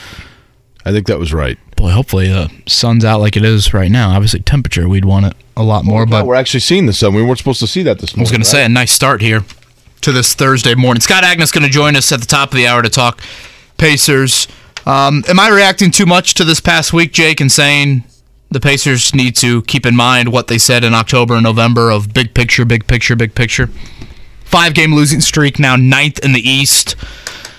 I mean, even with Haliburton, you were 7th in the East. It's not like you were guaranteed a playoff series. I really want to see some patience with how they react to the trade deadline. And obviously the Turner extension is going to dictate a lot of things, if he signs it or not. But I just think you need another major piece. I don't believe that the Haliburton injury, I don't think that they see it as the necessity. I think they knew the way it was worded to me, this injury is a real bummer, but we'll be okay in the long run. So I think they knew it was going to be some bumps in the road. I don't think that they're, again, I think the Pacers' mantra has always been, you look at every trade, you listen to every offer, but I don't know that they are necessarily going to be, now, with Miles Turner, if it's very clear that he is not going to re-sign here, then yes, you start to look at it. Have to trade him. But I don't think that is their first priority. I don't think that's their first priority. Yeah, I think what you've seen here over the past week, again, is the value of Tyrese Haliburton to your team. I'd argue he is in the top 5 of most valuable players to his team in the NBA, because now everybody's rising on the scouting report. You know, Benedict Mathurin or Buddy Hield, they're drawing now the best perimeter defender, and I think you're seeing that with the struggles. Hield, particularly last night, really sloppy from a turnover standpoint. You almost feel like you got to force feed Turner a little bit more. I know he played really well on Monday. He struggled last night in the turnover department. I guess another question that the Pacers need to ask themselves, Jake, is what's the goal of the rebuild? Is the goal of the rebuild to try and be 4, 5, 6 in the East every year, where you kind of were in that Oladipo era early on? Or is the goal to try and get to where you were Paul George, David West years, to where you were one of the best teams in the East, you were hosting deep into the month of May, you were taking Miami to the brink? That, to me, is where the goal should be. The goal should be to get back to the top of the East. I know it's difficult. I know in a market like this, it's difficult. But to me, I don't want to half-ass the rebuild. I want to try and kind of shoot for the moon and not say, let's win 46. I think the goal, and be competitive, Kevin, in a 4-5 series. I think the goal, and I'm sorry to make a comparatively dated reference, but I think the goal is and always has been to simulate the Reggie Miller era, and I don't mean that based on the fact that they went to that was the only group to go to the finals. But the fact that this city fell in love with the Pacers from an NBA standpoint at that time, because they got in the playoffs in a couple of straight years and got beat by the Knicks. And then they went out and they brought Antonio Davis back from Europe. Dale Davis had been drafted and emerged by the early, was coming into his own in the mid-90s. And they added auxiliary pieces. They went out and traded for Mark Jackson, which was huge, and upgraded off of Haywood Workman from 94. But you went from, all of a sudden then in 94, you kind of surprisingly make it to the Eastern Conference Finals. You come back in 95, you knock off the Knicks, you get back into the Eastern Conference Finals. Reggie Miller gets hurt. Then you come back and you add Chris Mullin and Sam Perkins as veterans, and you are probably the best team in basketball the Bulls in 98 were obviously the best team, but Indiana was the only team to really rival them, and you saw that in the document, the 30 for 30 about, Jordan, or not 30 for 30, but you know what I'm saying. So, but people fell in love with those teams, Kevin, because it was literally like a 7-year stretch of just little moves based on what you knew was the core. And I think with Tyrese Haliburton, after you've seen what happened with Paul George, after you've seen what happened with Victor Oladipo, I think the blueprint is we now have the guy that we hope is the centerpiece that's going to be, and let's hope that we keep him here for another contract so he's here a while. And we have the pieces now that we can auxiliary put around it to let fans of the Indiana Pacers know that their core is one that they better familiarize themselves with because they're going to be here for a while. I'm not saying that that's what they're going to be able to do, but I think that's the blueprint of what they would like to do. Hey, fans, get to know Jalen Smith and Andrew Nembhard and Tyrese Haliburton and Chris Duarte. Duarte maybe is a piece that you flip, but Isaiah Jackson, obviously Benedict Mathurin. This is the young core. This is this new version of Reggie Miller with a young Jalen Rose added to it, and the Davis brothers. What they need is one junkyard dog. They need one guy like a Dale Davis that's an enforcer type. I know that the NBA has changed away from that a little bit, but they got nobody that's like a meat and muscle guy, right? No, not at all. So I think that's the blueprint, though. Unless really Goga's fighting that assistant coach like he did last year. That was impressive, right? Yeah, But I think that is the blueprint of getting a core that people can rally around and feel like they know, and that they're not changing it all the time, but that they are simply adding it little by little. I think they thought they had that with Paul George and George Hill and David West in that group, and then Paul George left and the house of cards fell. And then they thought they had it with Oladipo, and then Oladipo got hurt, and he didn't come back for the playoffs, and the house of cards fell again.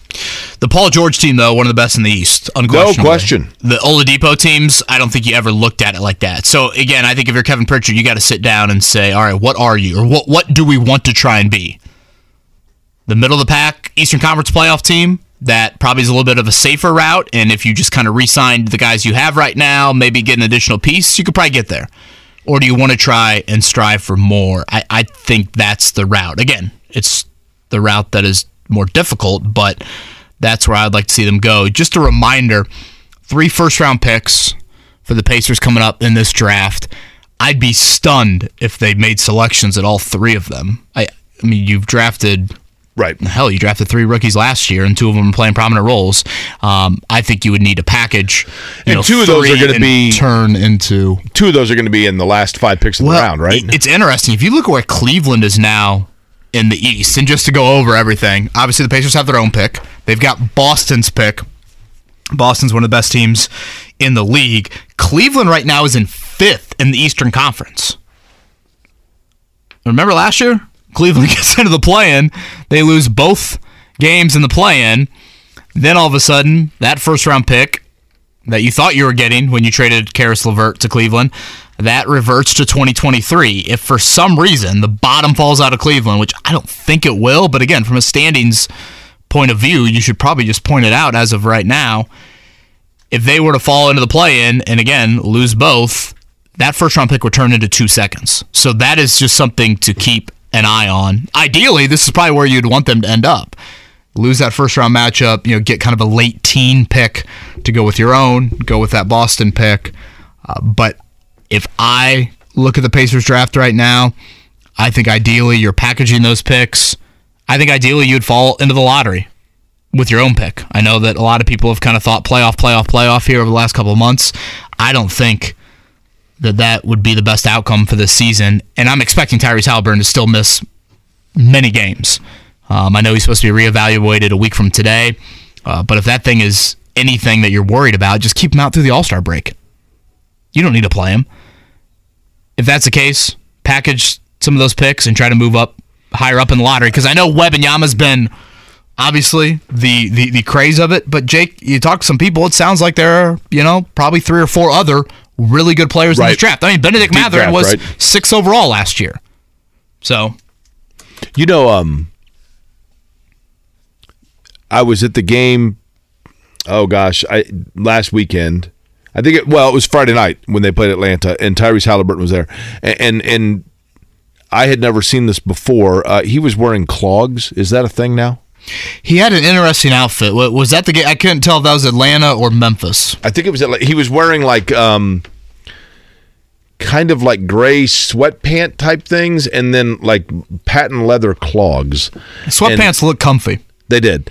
And I made reference to it to Stephen Holder, who I was with, and I said, well, that's certainly an interesting outfit. And I like to think of myself as somewhat on the cusp of what's hip And probably beg. I was going to say I'd beg to differ after the DJ Diesel comments.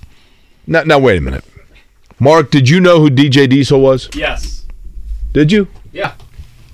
And Kevin, you did or didn't? Yeah.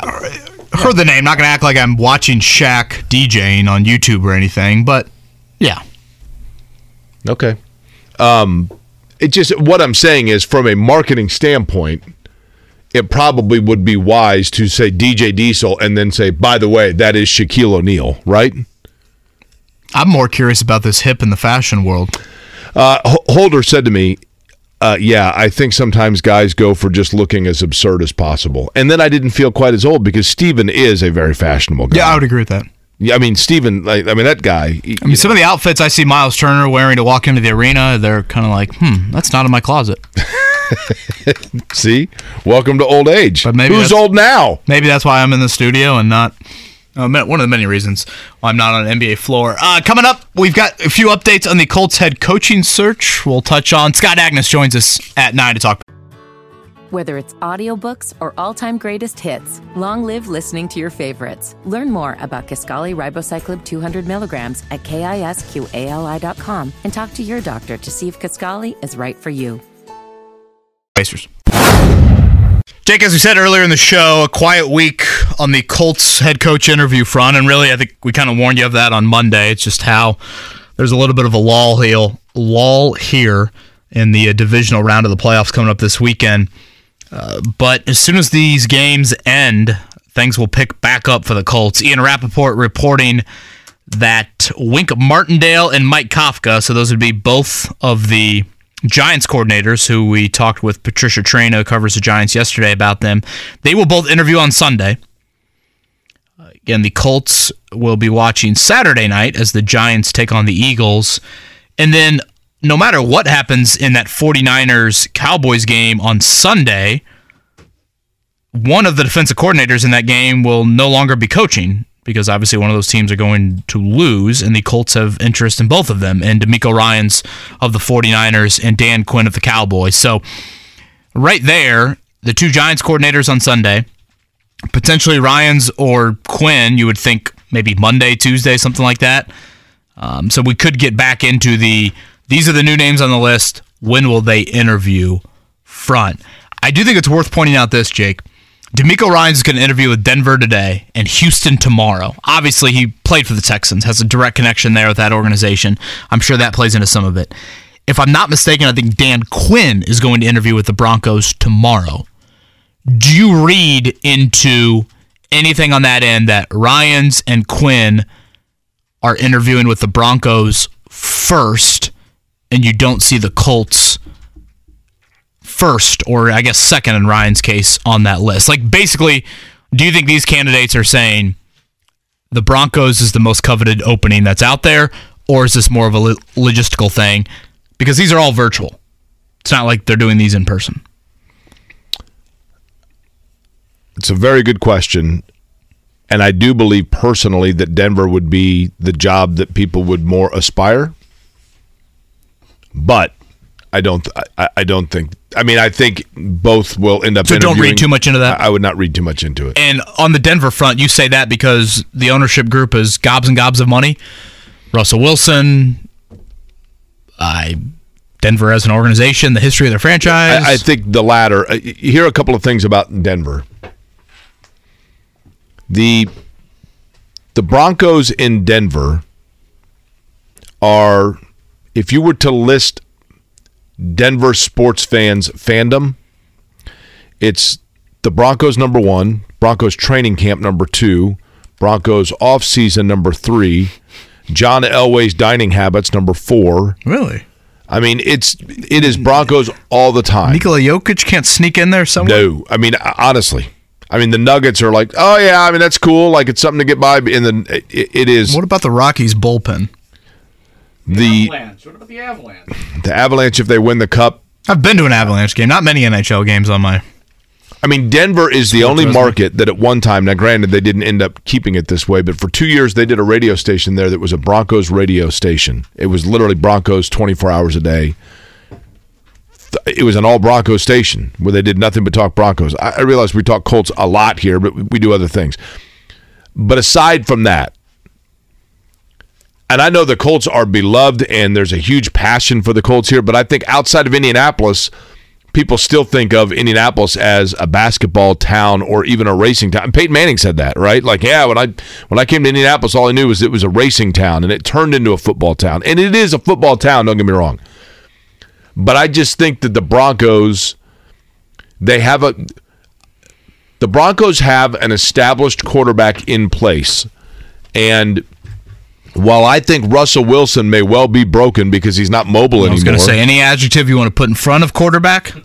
Understood. But one thing about coaches is all of them are inherently the same in the fact that narcissistically they are convinced they can fix problems. And I think the idea of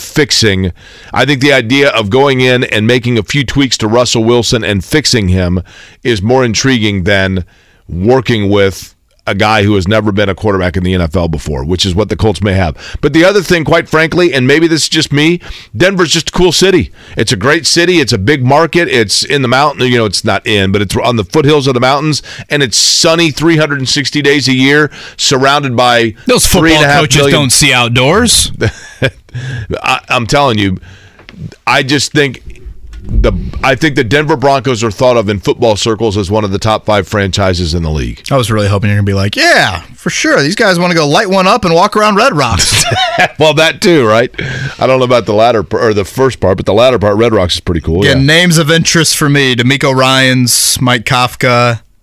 I'd probably put Raheem Morris around there. I know JB and I were chatting yesterday. He's kind of shifted gears to Dan Quinn. If you look at the Quinn resume with Atlanta, things really dropped off when Kyle Shanahan left there to take the head coaching job at San Francisco. So that's the age-old question with a defensive hire, is what happens offensively when things start to break up from a continuity standpoint. So we'll chat more about that, of course, a little bit later in the 9 o'clock hour, coming up on tomorrow's show to round out the week. Coming up next, though, back into the Pacers conversation with Scott Agness from Fieldhouse Files. Whether it's audiobooks or all-time greatest hits, long live listening to your favorites. Learn more about Kisqali Ribociclib 200 milligrams at KISQALI.com and talk to your doctor to see if Kisqali is right for you. It is 9 o'clock in Indianapolis. It is technically 9 o'clock everywhere in the Eastern time zone. Sun making an appearance. Let's hope it decides to stick around a little bit today.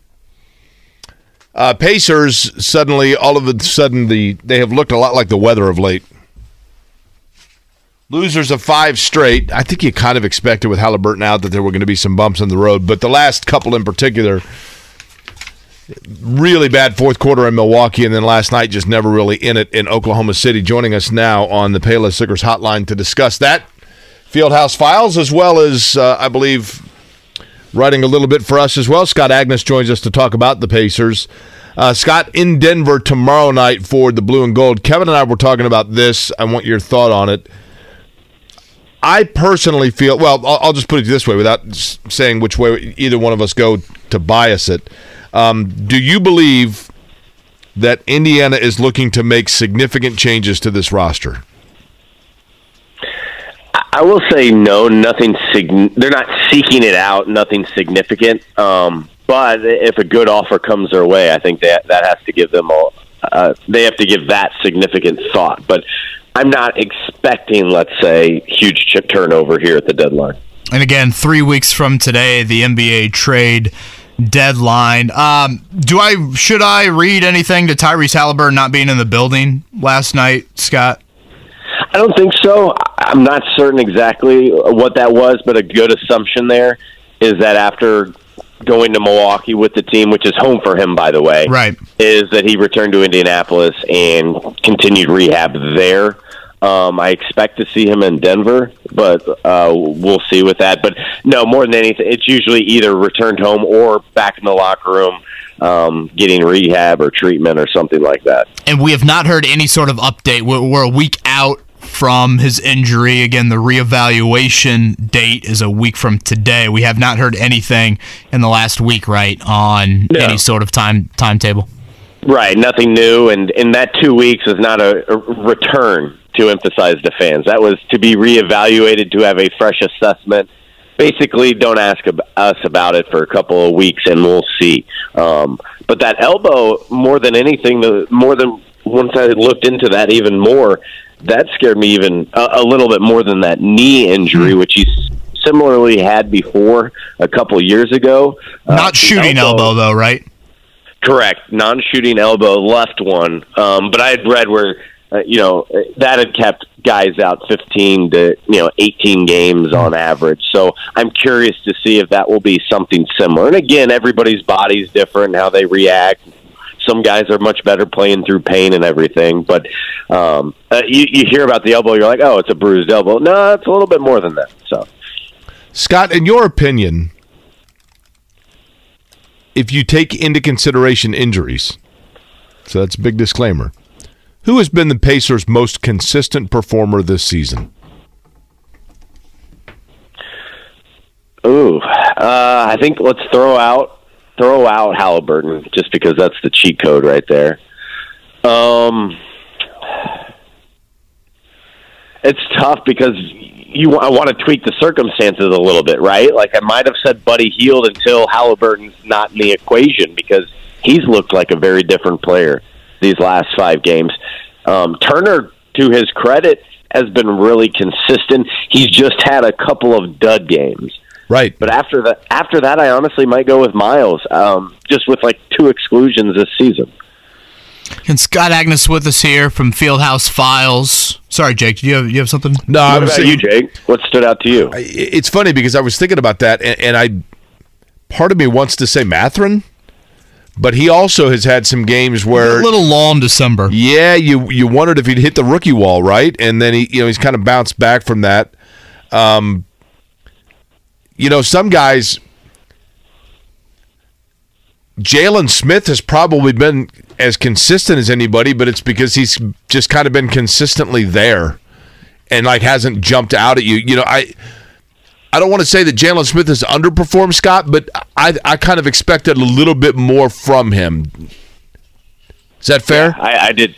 I think that's totally fair, and I think Carlisle did as well, and that's why last night he gave him his first did not play coach's decision. A guy that re-signed this offseason, a guy that was crowned the starting power forward to begin the year, has started in 65% of games. A little bit bizarre to go so far into one spectrum, from starting to the bench to not even playing in a game where Goga gets like 6 minutes. So basically, to me, I viewed that as a lesson learned. I think Rick still believes in him and is going to give him more of a shot, but perhaps he thought he needed some kind of wake-up call, some kind of jolt, because he hasn't been playing at that level that we had expected or had become accustomed to really over the last month. And his minutes has shown, too. He's dropped from 23 minutes a game to like 13, 14 here. And I think that's tough, especially for any big man to get their rhythm out there. Yeah, Terry Taylor was in there before Jalen Smith, of course, last night. Again, Scott Agness with us from Fieldhouse Files. On the Payless Liquors hotline, Pacers have lost 5 straight for the first time all season at Denver, at Phoenix coming up Friday and Saturday. Of course, the Phoenix matchup with DeAndre Ayton, probably one that Miles Turner will be looking forward to. Scott, when I was watching the game last night, I think 2 prevailing thoughts I had, and they do go hand in hand. One is Tyrese Haliburton has got to be one of the most valuable players in the NBA to his own team. Like, it's unbelievable how valuable he is to the Pacers. And off of that, I think the Pacers need one more major piece if we're looking big picture. You saw Milwaukee on Monday night, down Giannis, or I guess Monday afternoon, down Giannis, down Middleton, and they still put up 130. Drew Holiday is a huge part of that. They have that another piece that can be a catalyst, and obviously they've got a whole lot around him from a shooting standpoint. I know that's kind of a lofty goal to be at a Milwaukee level, but if you're going to rebuild. And I kind of look at it as it's still a team that should be striving to get one more piece to go along with viewing Haliburton and Mathurin as 2 definite guys moving forward.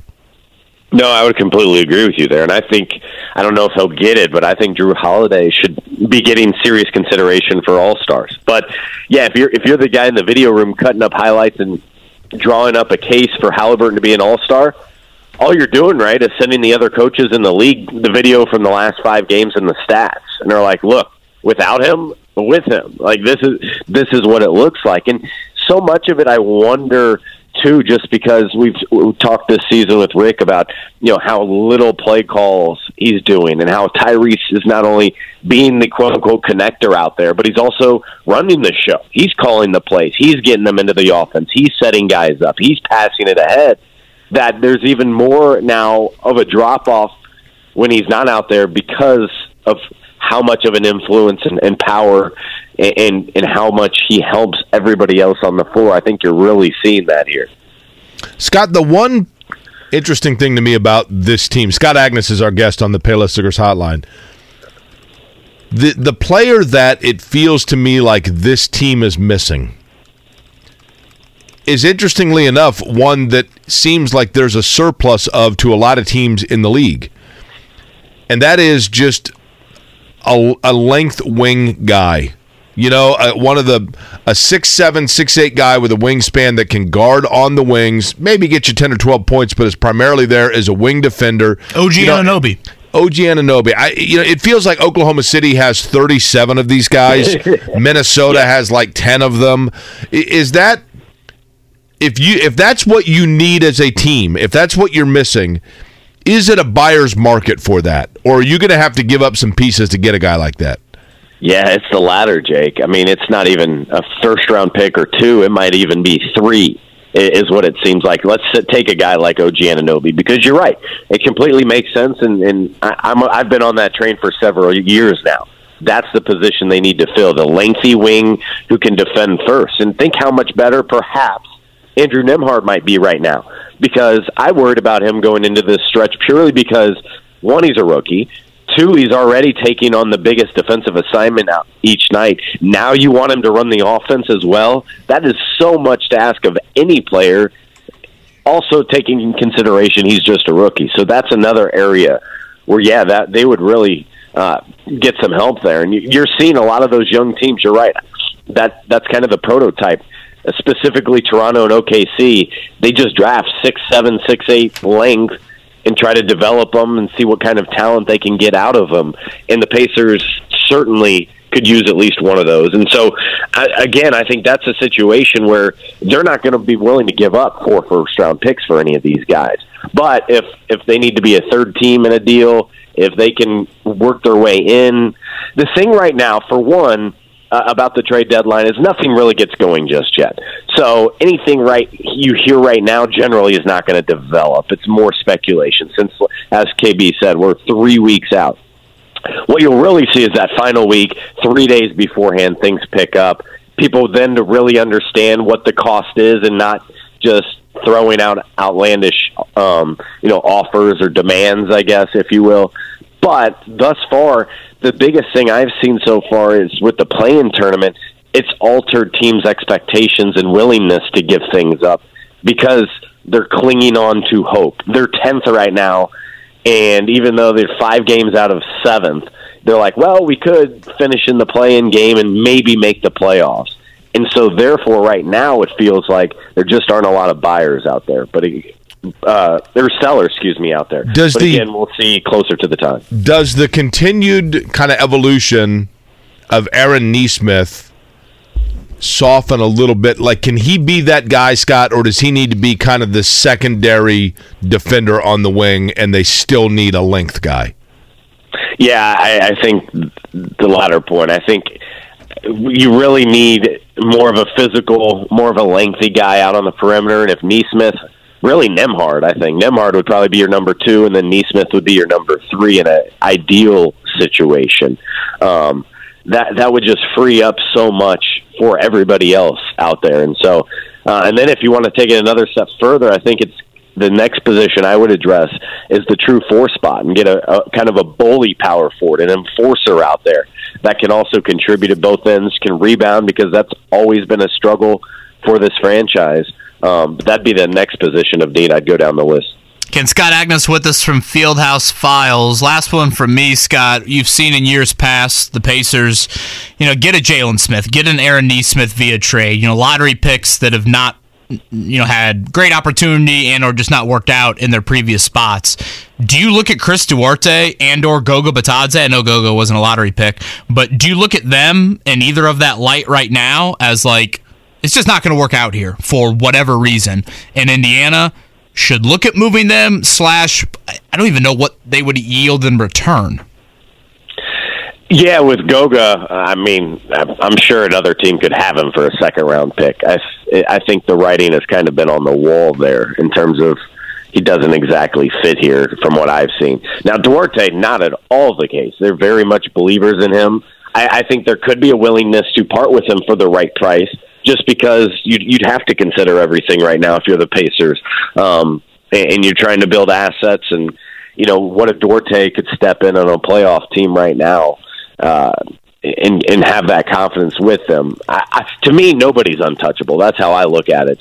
But I think there has to be a willingness to move on for Duarte. However, you look at what he's done over the last month, really since injury, and I gotta believe that really took a dent on his value right now. So I'm not even sure you'd want to consider that right now. If anything, is now the time when you consider moving a guy like Buddy Hield, only because you see how he has been relying on Haliburton and maybe how those two have to go hand in hand. I don't know. The thought in general, if you're the front office for the Pacers, I think you have to consider, is this the best that Buddy and Miles will ever play? Correct. Meaning, do you sell that's high fair. right now? Yeah, that's fair. That's a significant thought I'd have to have right now. That's a really good question, actually.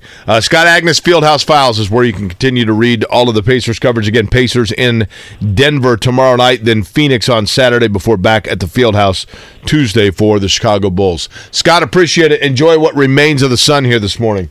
All right, thanks, guys. I think one thing to note, Scott just brought up there, and you touched on as well, Jake.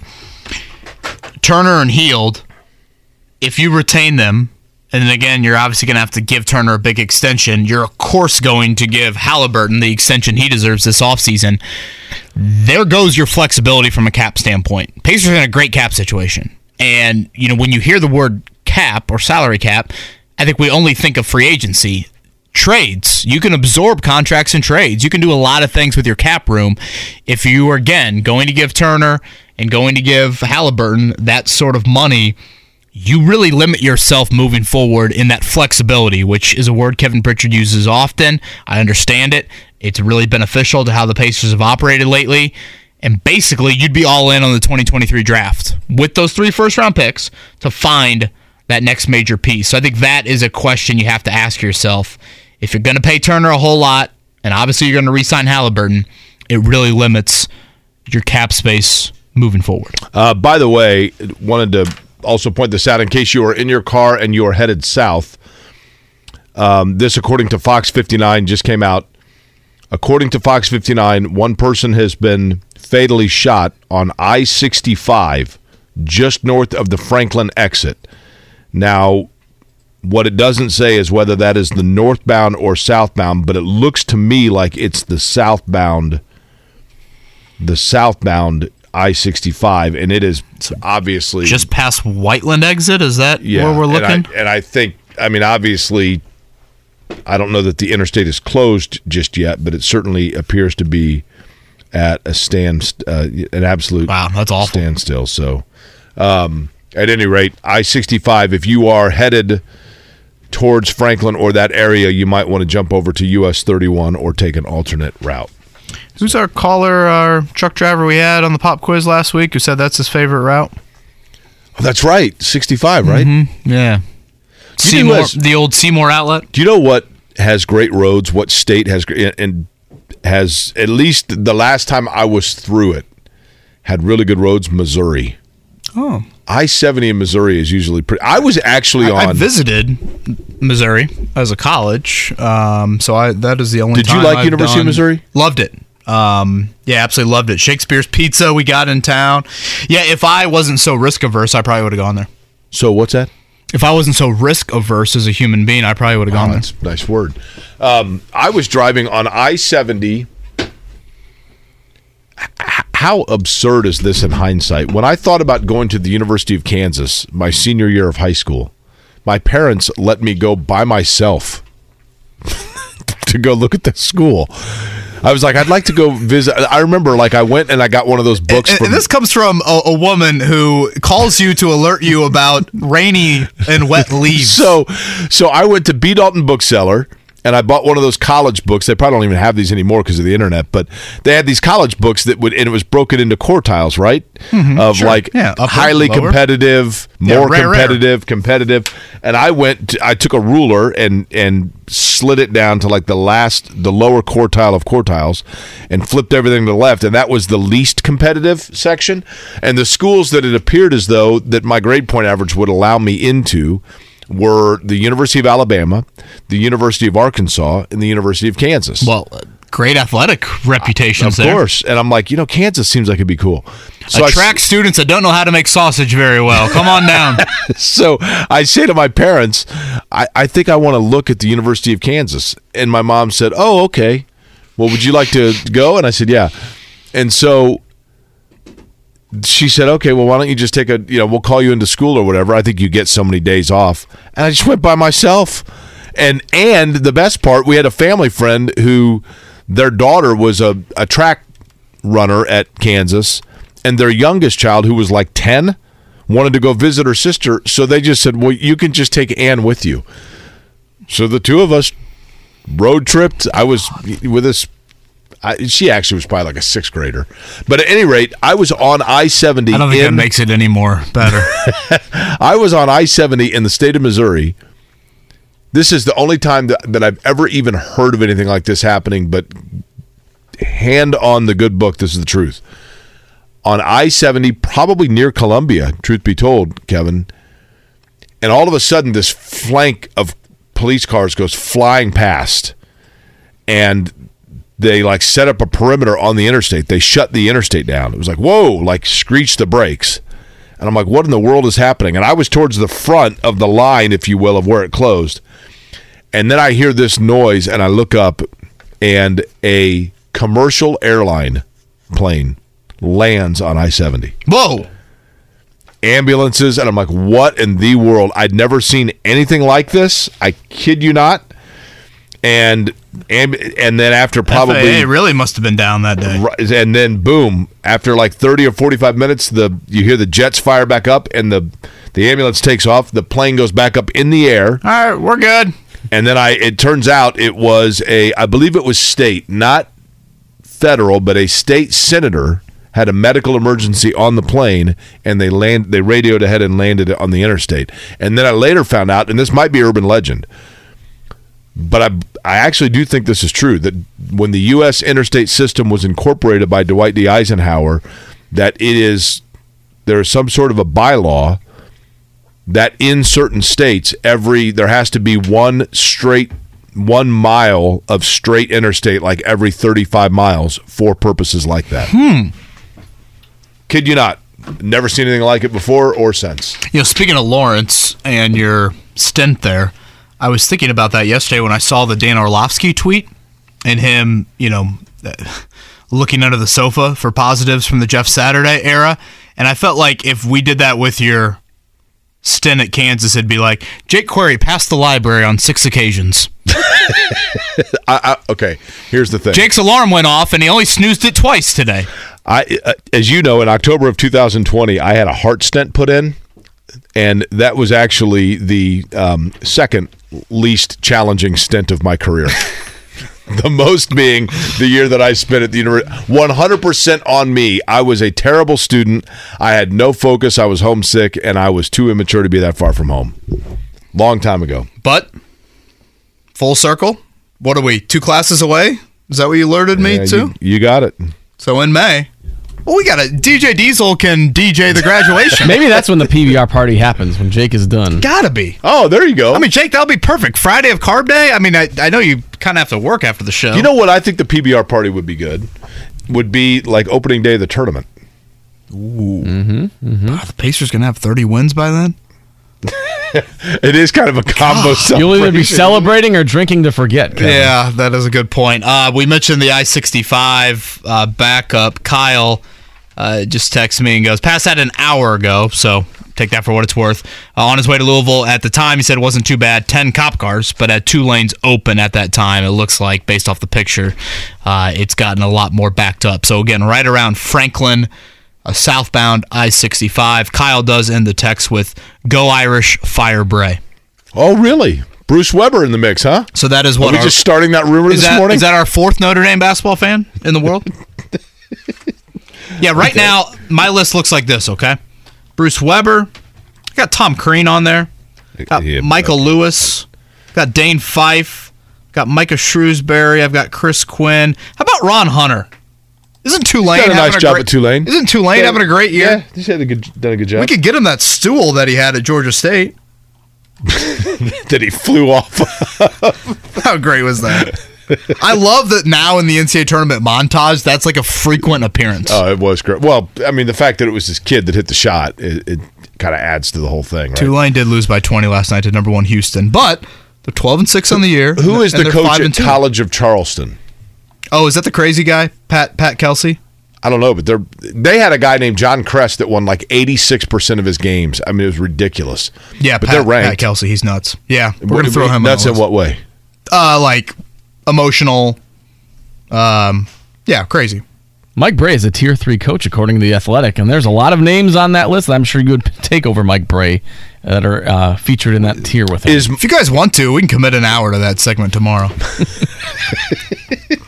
I like Mike Bray. I love him, to be honest with you. I do. Unbelievable job, but all good things have to come to an end. Do you think he would go somewhere else if he were to leave Notre Dame? No, or do you think this is it? No. He's a big... there's a beach in Delaware that he's obsessed with each offseason. If you said it, I would know it. Did he coach at Delaware? Yeah. That's you know I'm an honorary Blue Hen? Have I told you that? Boy, I'd ask why, but we're really up against it. But I'm just going to tell you anyway. 1993 NCAA tournament. Delaware was here. They played Louisville at the Hoosier Dome. I went down. I was like, well, I'm going to go down and sit in the student section. I went down, started leading the Delaware chant with the 12 students that had made the road trip from New Ark, Delaware.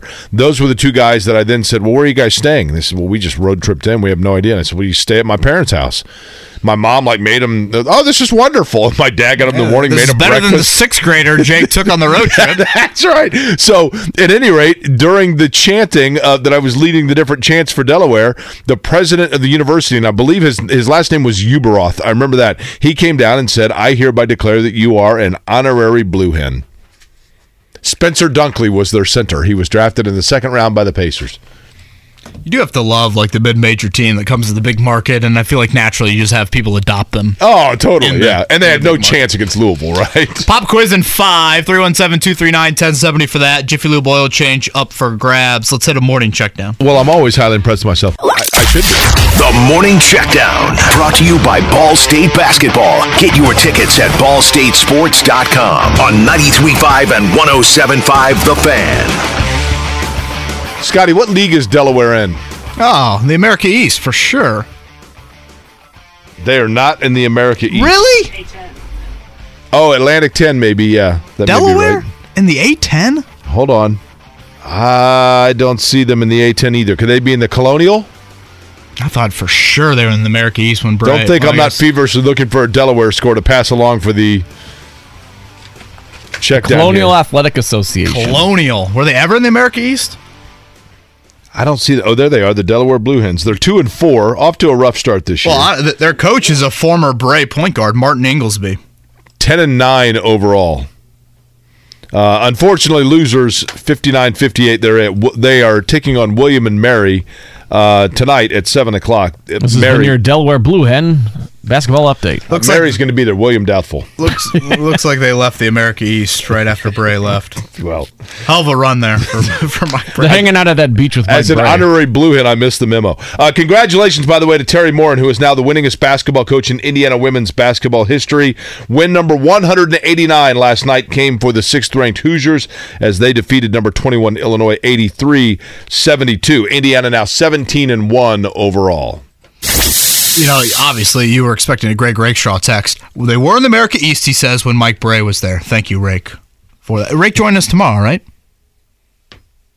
He didn't text me that. Yeah. Well, he knew you were busy over there. Tonight on the college basketball front, things begin here locally.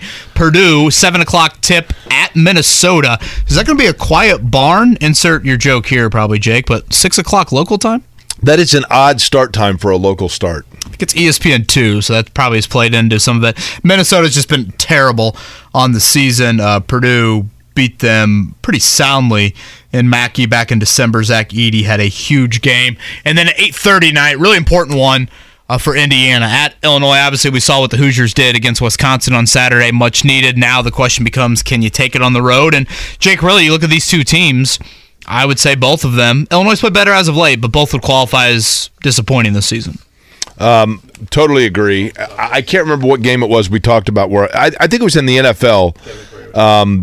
Either this season or last, there was a Colts game. I remember saying that I thought it was a fork in the road game for one of the two teams, and if somebody were to lose, it might send them in a direction they don't want to go towards, and that could be what happens with Indiana and Illinois. We shall see. Also, last night in college basketball, Bradley 78-67 over Indiana State. Sycamore's now 13-7, 6-3 in the MoVal. Let me double check those lines. Last I saw for Indiana was 6.5 this morning. I thought that was a little large. That does, I would think 4 maybe. Purdue's gone down. It was 14.5. Nothing like Max was up at 3 a.m. I'm like, let me check the spreads.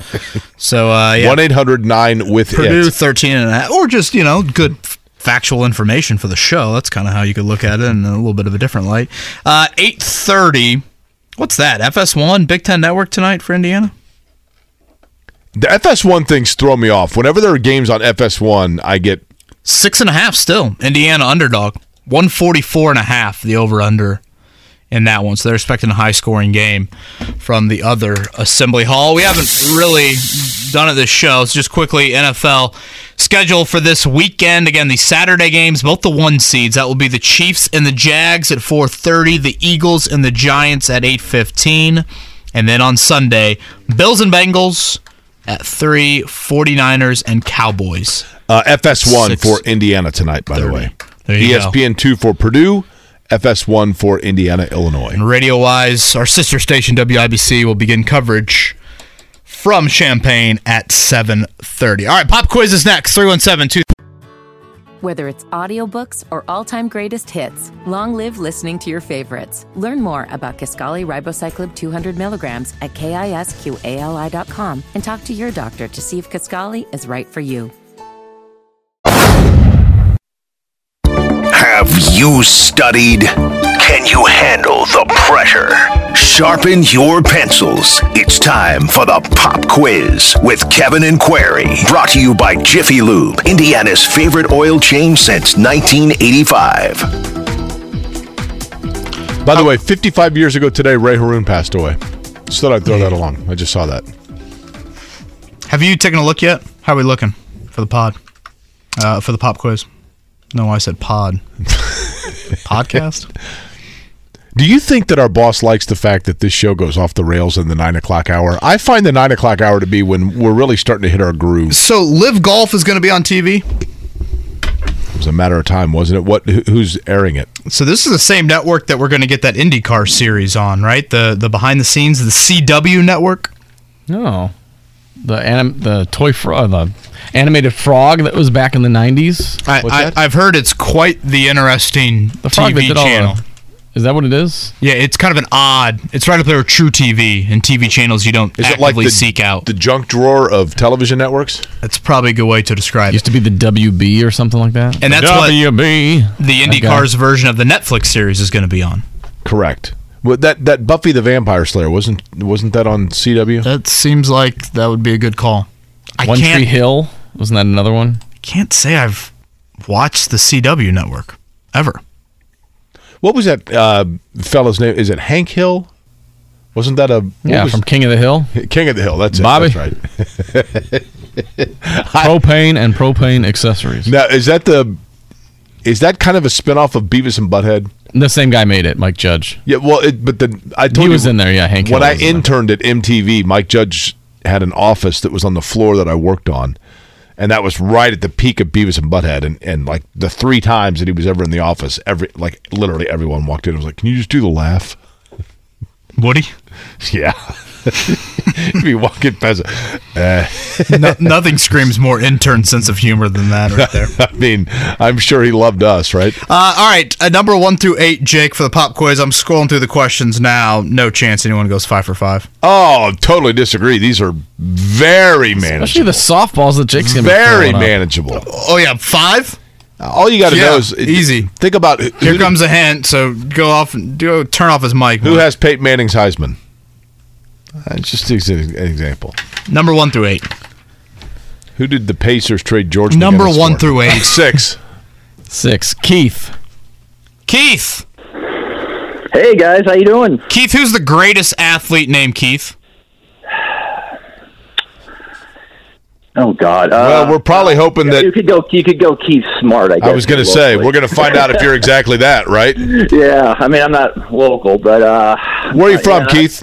Reading, Pennsylvania originally, but live here in Plainfield for I guess since 2008. When you were a kid, was it particularly enjoyable to you to play Monopoly and get the Reading Railroad? It was a feather in the cap, I guess. Yeah. And what's the name of the gal that brought you to Indianapolis? Her name's Karen, the part of Jasper, Indiana. Oh, okay. Yeah. My mom's have you called before? Have we talked about Jasper? Yeah, and back in August. Yeah, it's been a while. Does your wife get angry at restaurant managers? No. Okay, that's good. No. Neither does Jake's mom. No.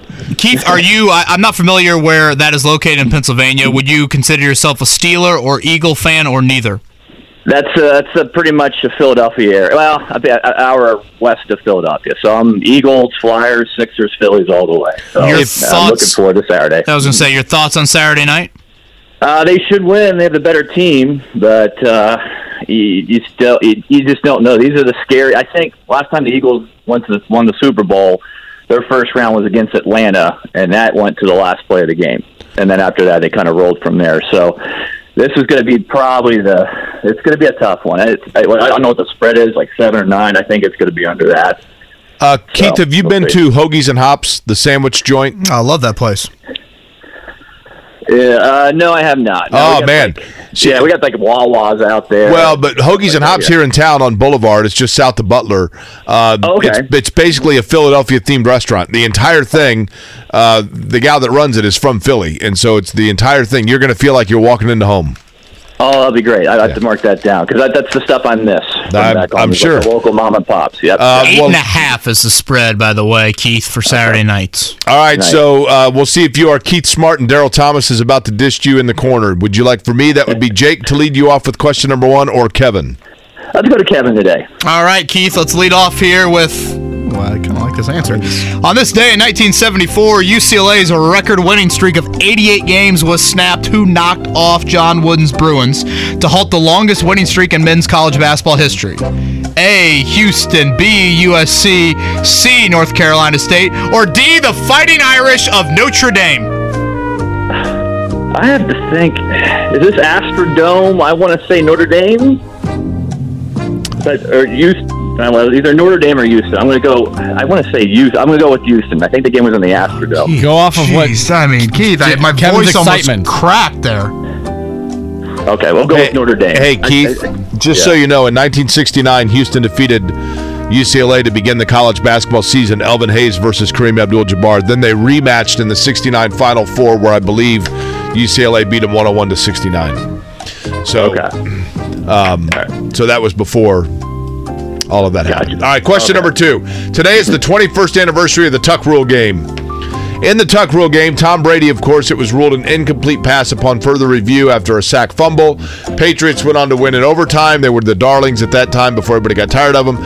Whose hit on Brady in the snow forced the fumble that was later overturned? Was it Charles Woodson? Charles Woodson. Okay. All right, number 3, Keith. Another day, another Nikola Jokic triple-double, and the Pacers will see him tomorrow night. In the midst of his 31, 11, and 13 performance last night, Jokic became the Nuggets franchise leader in career assists. Whose record did he break? Andre Miller, Fat Lever, Alex English, or former Pacer great Ty Lawson? I'm going old school. I'm thinking Fat Lever. I'm going to stick with Fat Lever. Okay. Question 4. Jalen Brunson scored 32 points in the Knicks' loss to the Wizards last night. He has now scored 25 or more points in 8 straight games. Name the last Knick to score 25 or more points in Knicks guard, to score 25 or more points in at least 8 games in a row. Was it Clyde Walt Frazier, Allen Houston, Bernard King, or Dick Barnett? Go against the grain here, Keith. Dick Barnett was like my mom's neighbor and every mom's neighbor back in the 70s. I think he was the host of Card Sharks.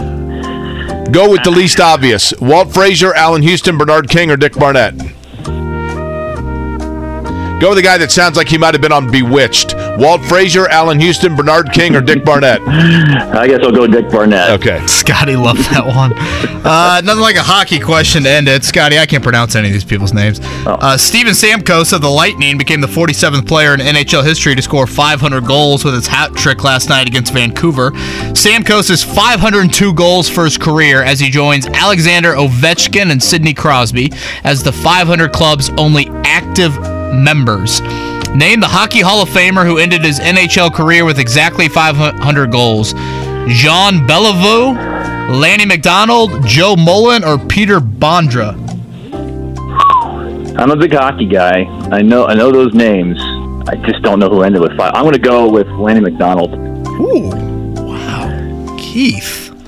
Impressive. Wow. That was impressive. Can you imagine if he would have been 4 for 4 and just flung that out of nowhere? Although number 1 bothered me there for a while there. I thought Keith was kind of overthinking that, wasn't he? I thought that was, no offense to Keith at all, I've always thought that Notre Dame winning that game was kind of household knowledge. Mostly kind of put Notre Dame on the map, right? Clearly, Keith's never had a conversation with Eddie White, who mentions that within the first 5 seconds. It was Notre Dame, 71-70 at the Joyce Center. Charles Woodson was correct for question number 2. Question 4, Dick Barnett was correct. Question 5, Lanny McDonald correct. Question 3 is where he got tripped up. The record that was broken by Nikola Jokic's triple-double actually belongs to Alex English. And Alex English, I'll tell you a good story about Alex English. Thanks, Keith. Former Pacer executive Donnie Walsh told me this story. Donnie was an assistant at South Carolina and in charge of recruiting for Frank McGuire. I didn't know he was there at one point. Mm-hmm. Alex English was a star guard in high school in Columbia, South Carolina. So Donnie went in to do a home visit, and he said Alex English was like the most impressive young person he had met with. And he said, so what are your goals as a basketball player? And Alex English said, well, actually, let me tell you, my first goal would be to go to college and graduate with a degree in English because I want to be able to teach literature to young people. And Donnie said, okay. He said, and then I want to get into the NBA. And when I'm in the NBA, I want to lead the league in scoring. I want to be an all-star. I want to be like an all-star game MVP, and I want to make the Basketball Hall of Fame. Wow.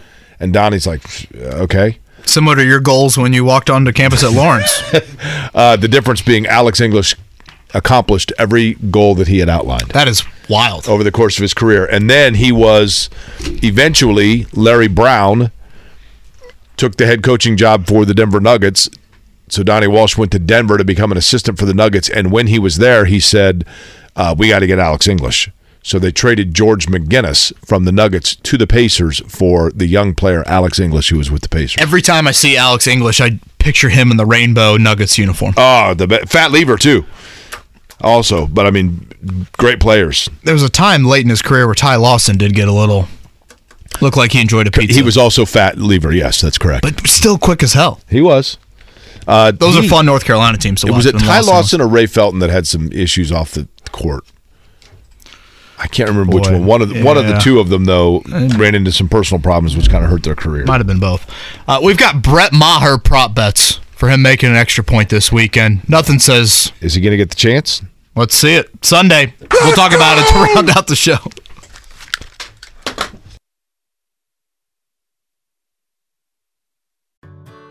Whether it's audiobooks or all-time greatest hits, long live listening to your favorites. Learn more about Kisqali Ribociclib 200 milligrams at KISQALI.com and talk to your doctor to see if Kisqali is right for you.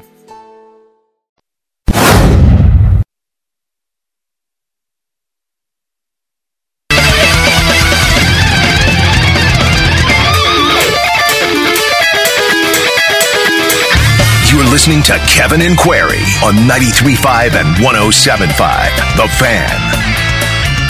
You know what this sounds like to me? Galaga? Besides that. Sounds like that IndyCar video game you were talking about yesterday. It sounds like the scene... Welcome to Road America. In Bill and Ted's Excellent Adventure when they're in the mall and Joan of Arc and Mozart get on the key... Or no, it's Mozart gets on the keyboards. Mm-hmm. That's what it sounds like right there. It's a good song. Did you ever see that movie, Bill and Ted's Excellent Adventure? And the Bogus Journey, too. I haven't seen the third one yet, though. The original... few movies stood the test of time less than that movie. When it came out, maybe it was just because I was like 16 and whatever, and I thought it was hilarious.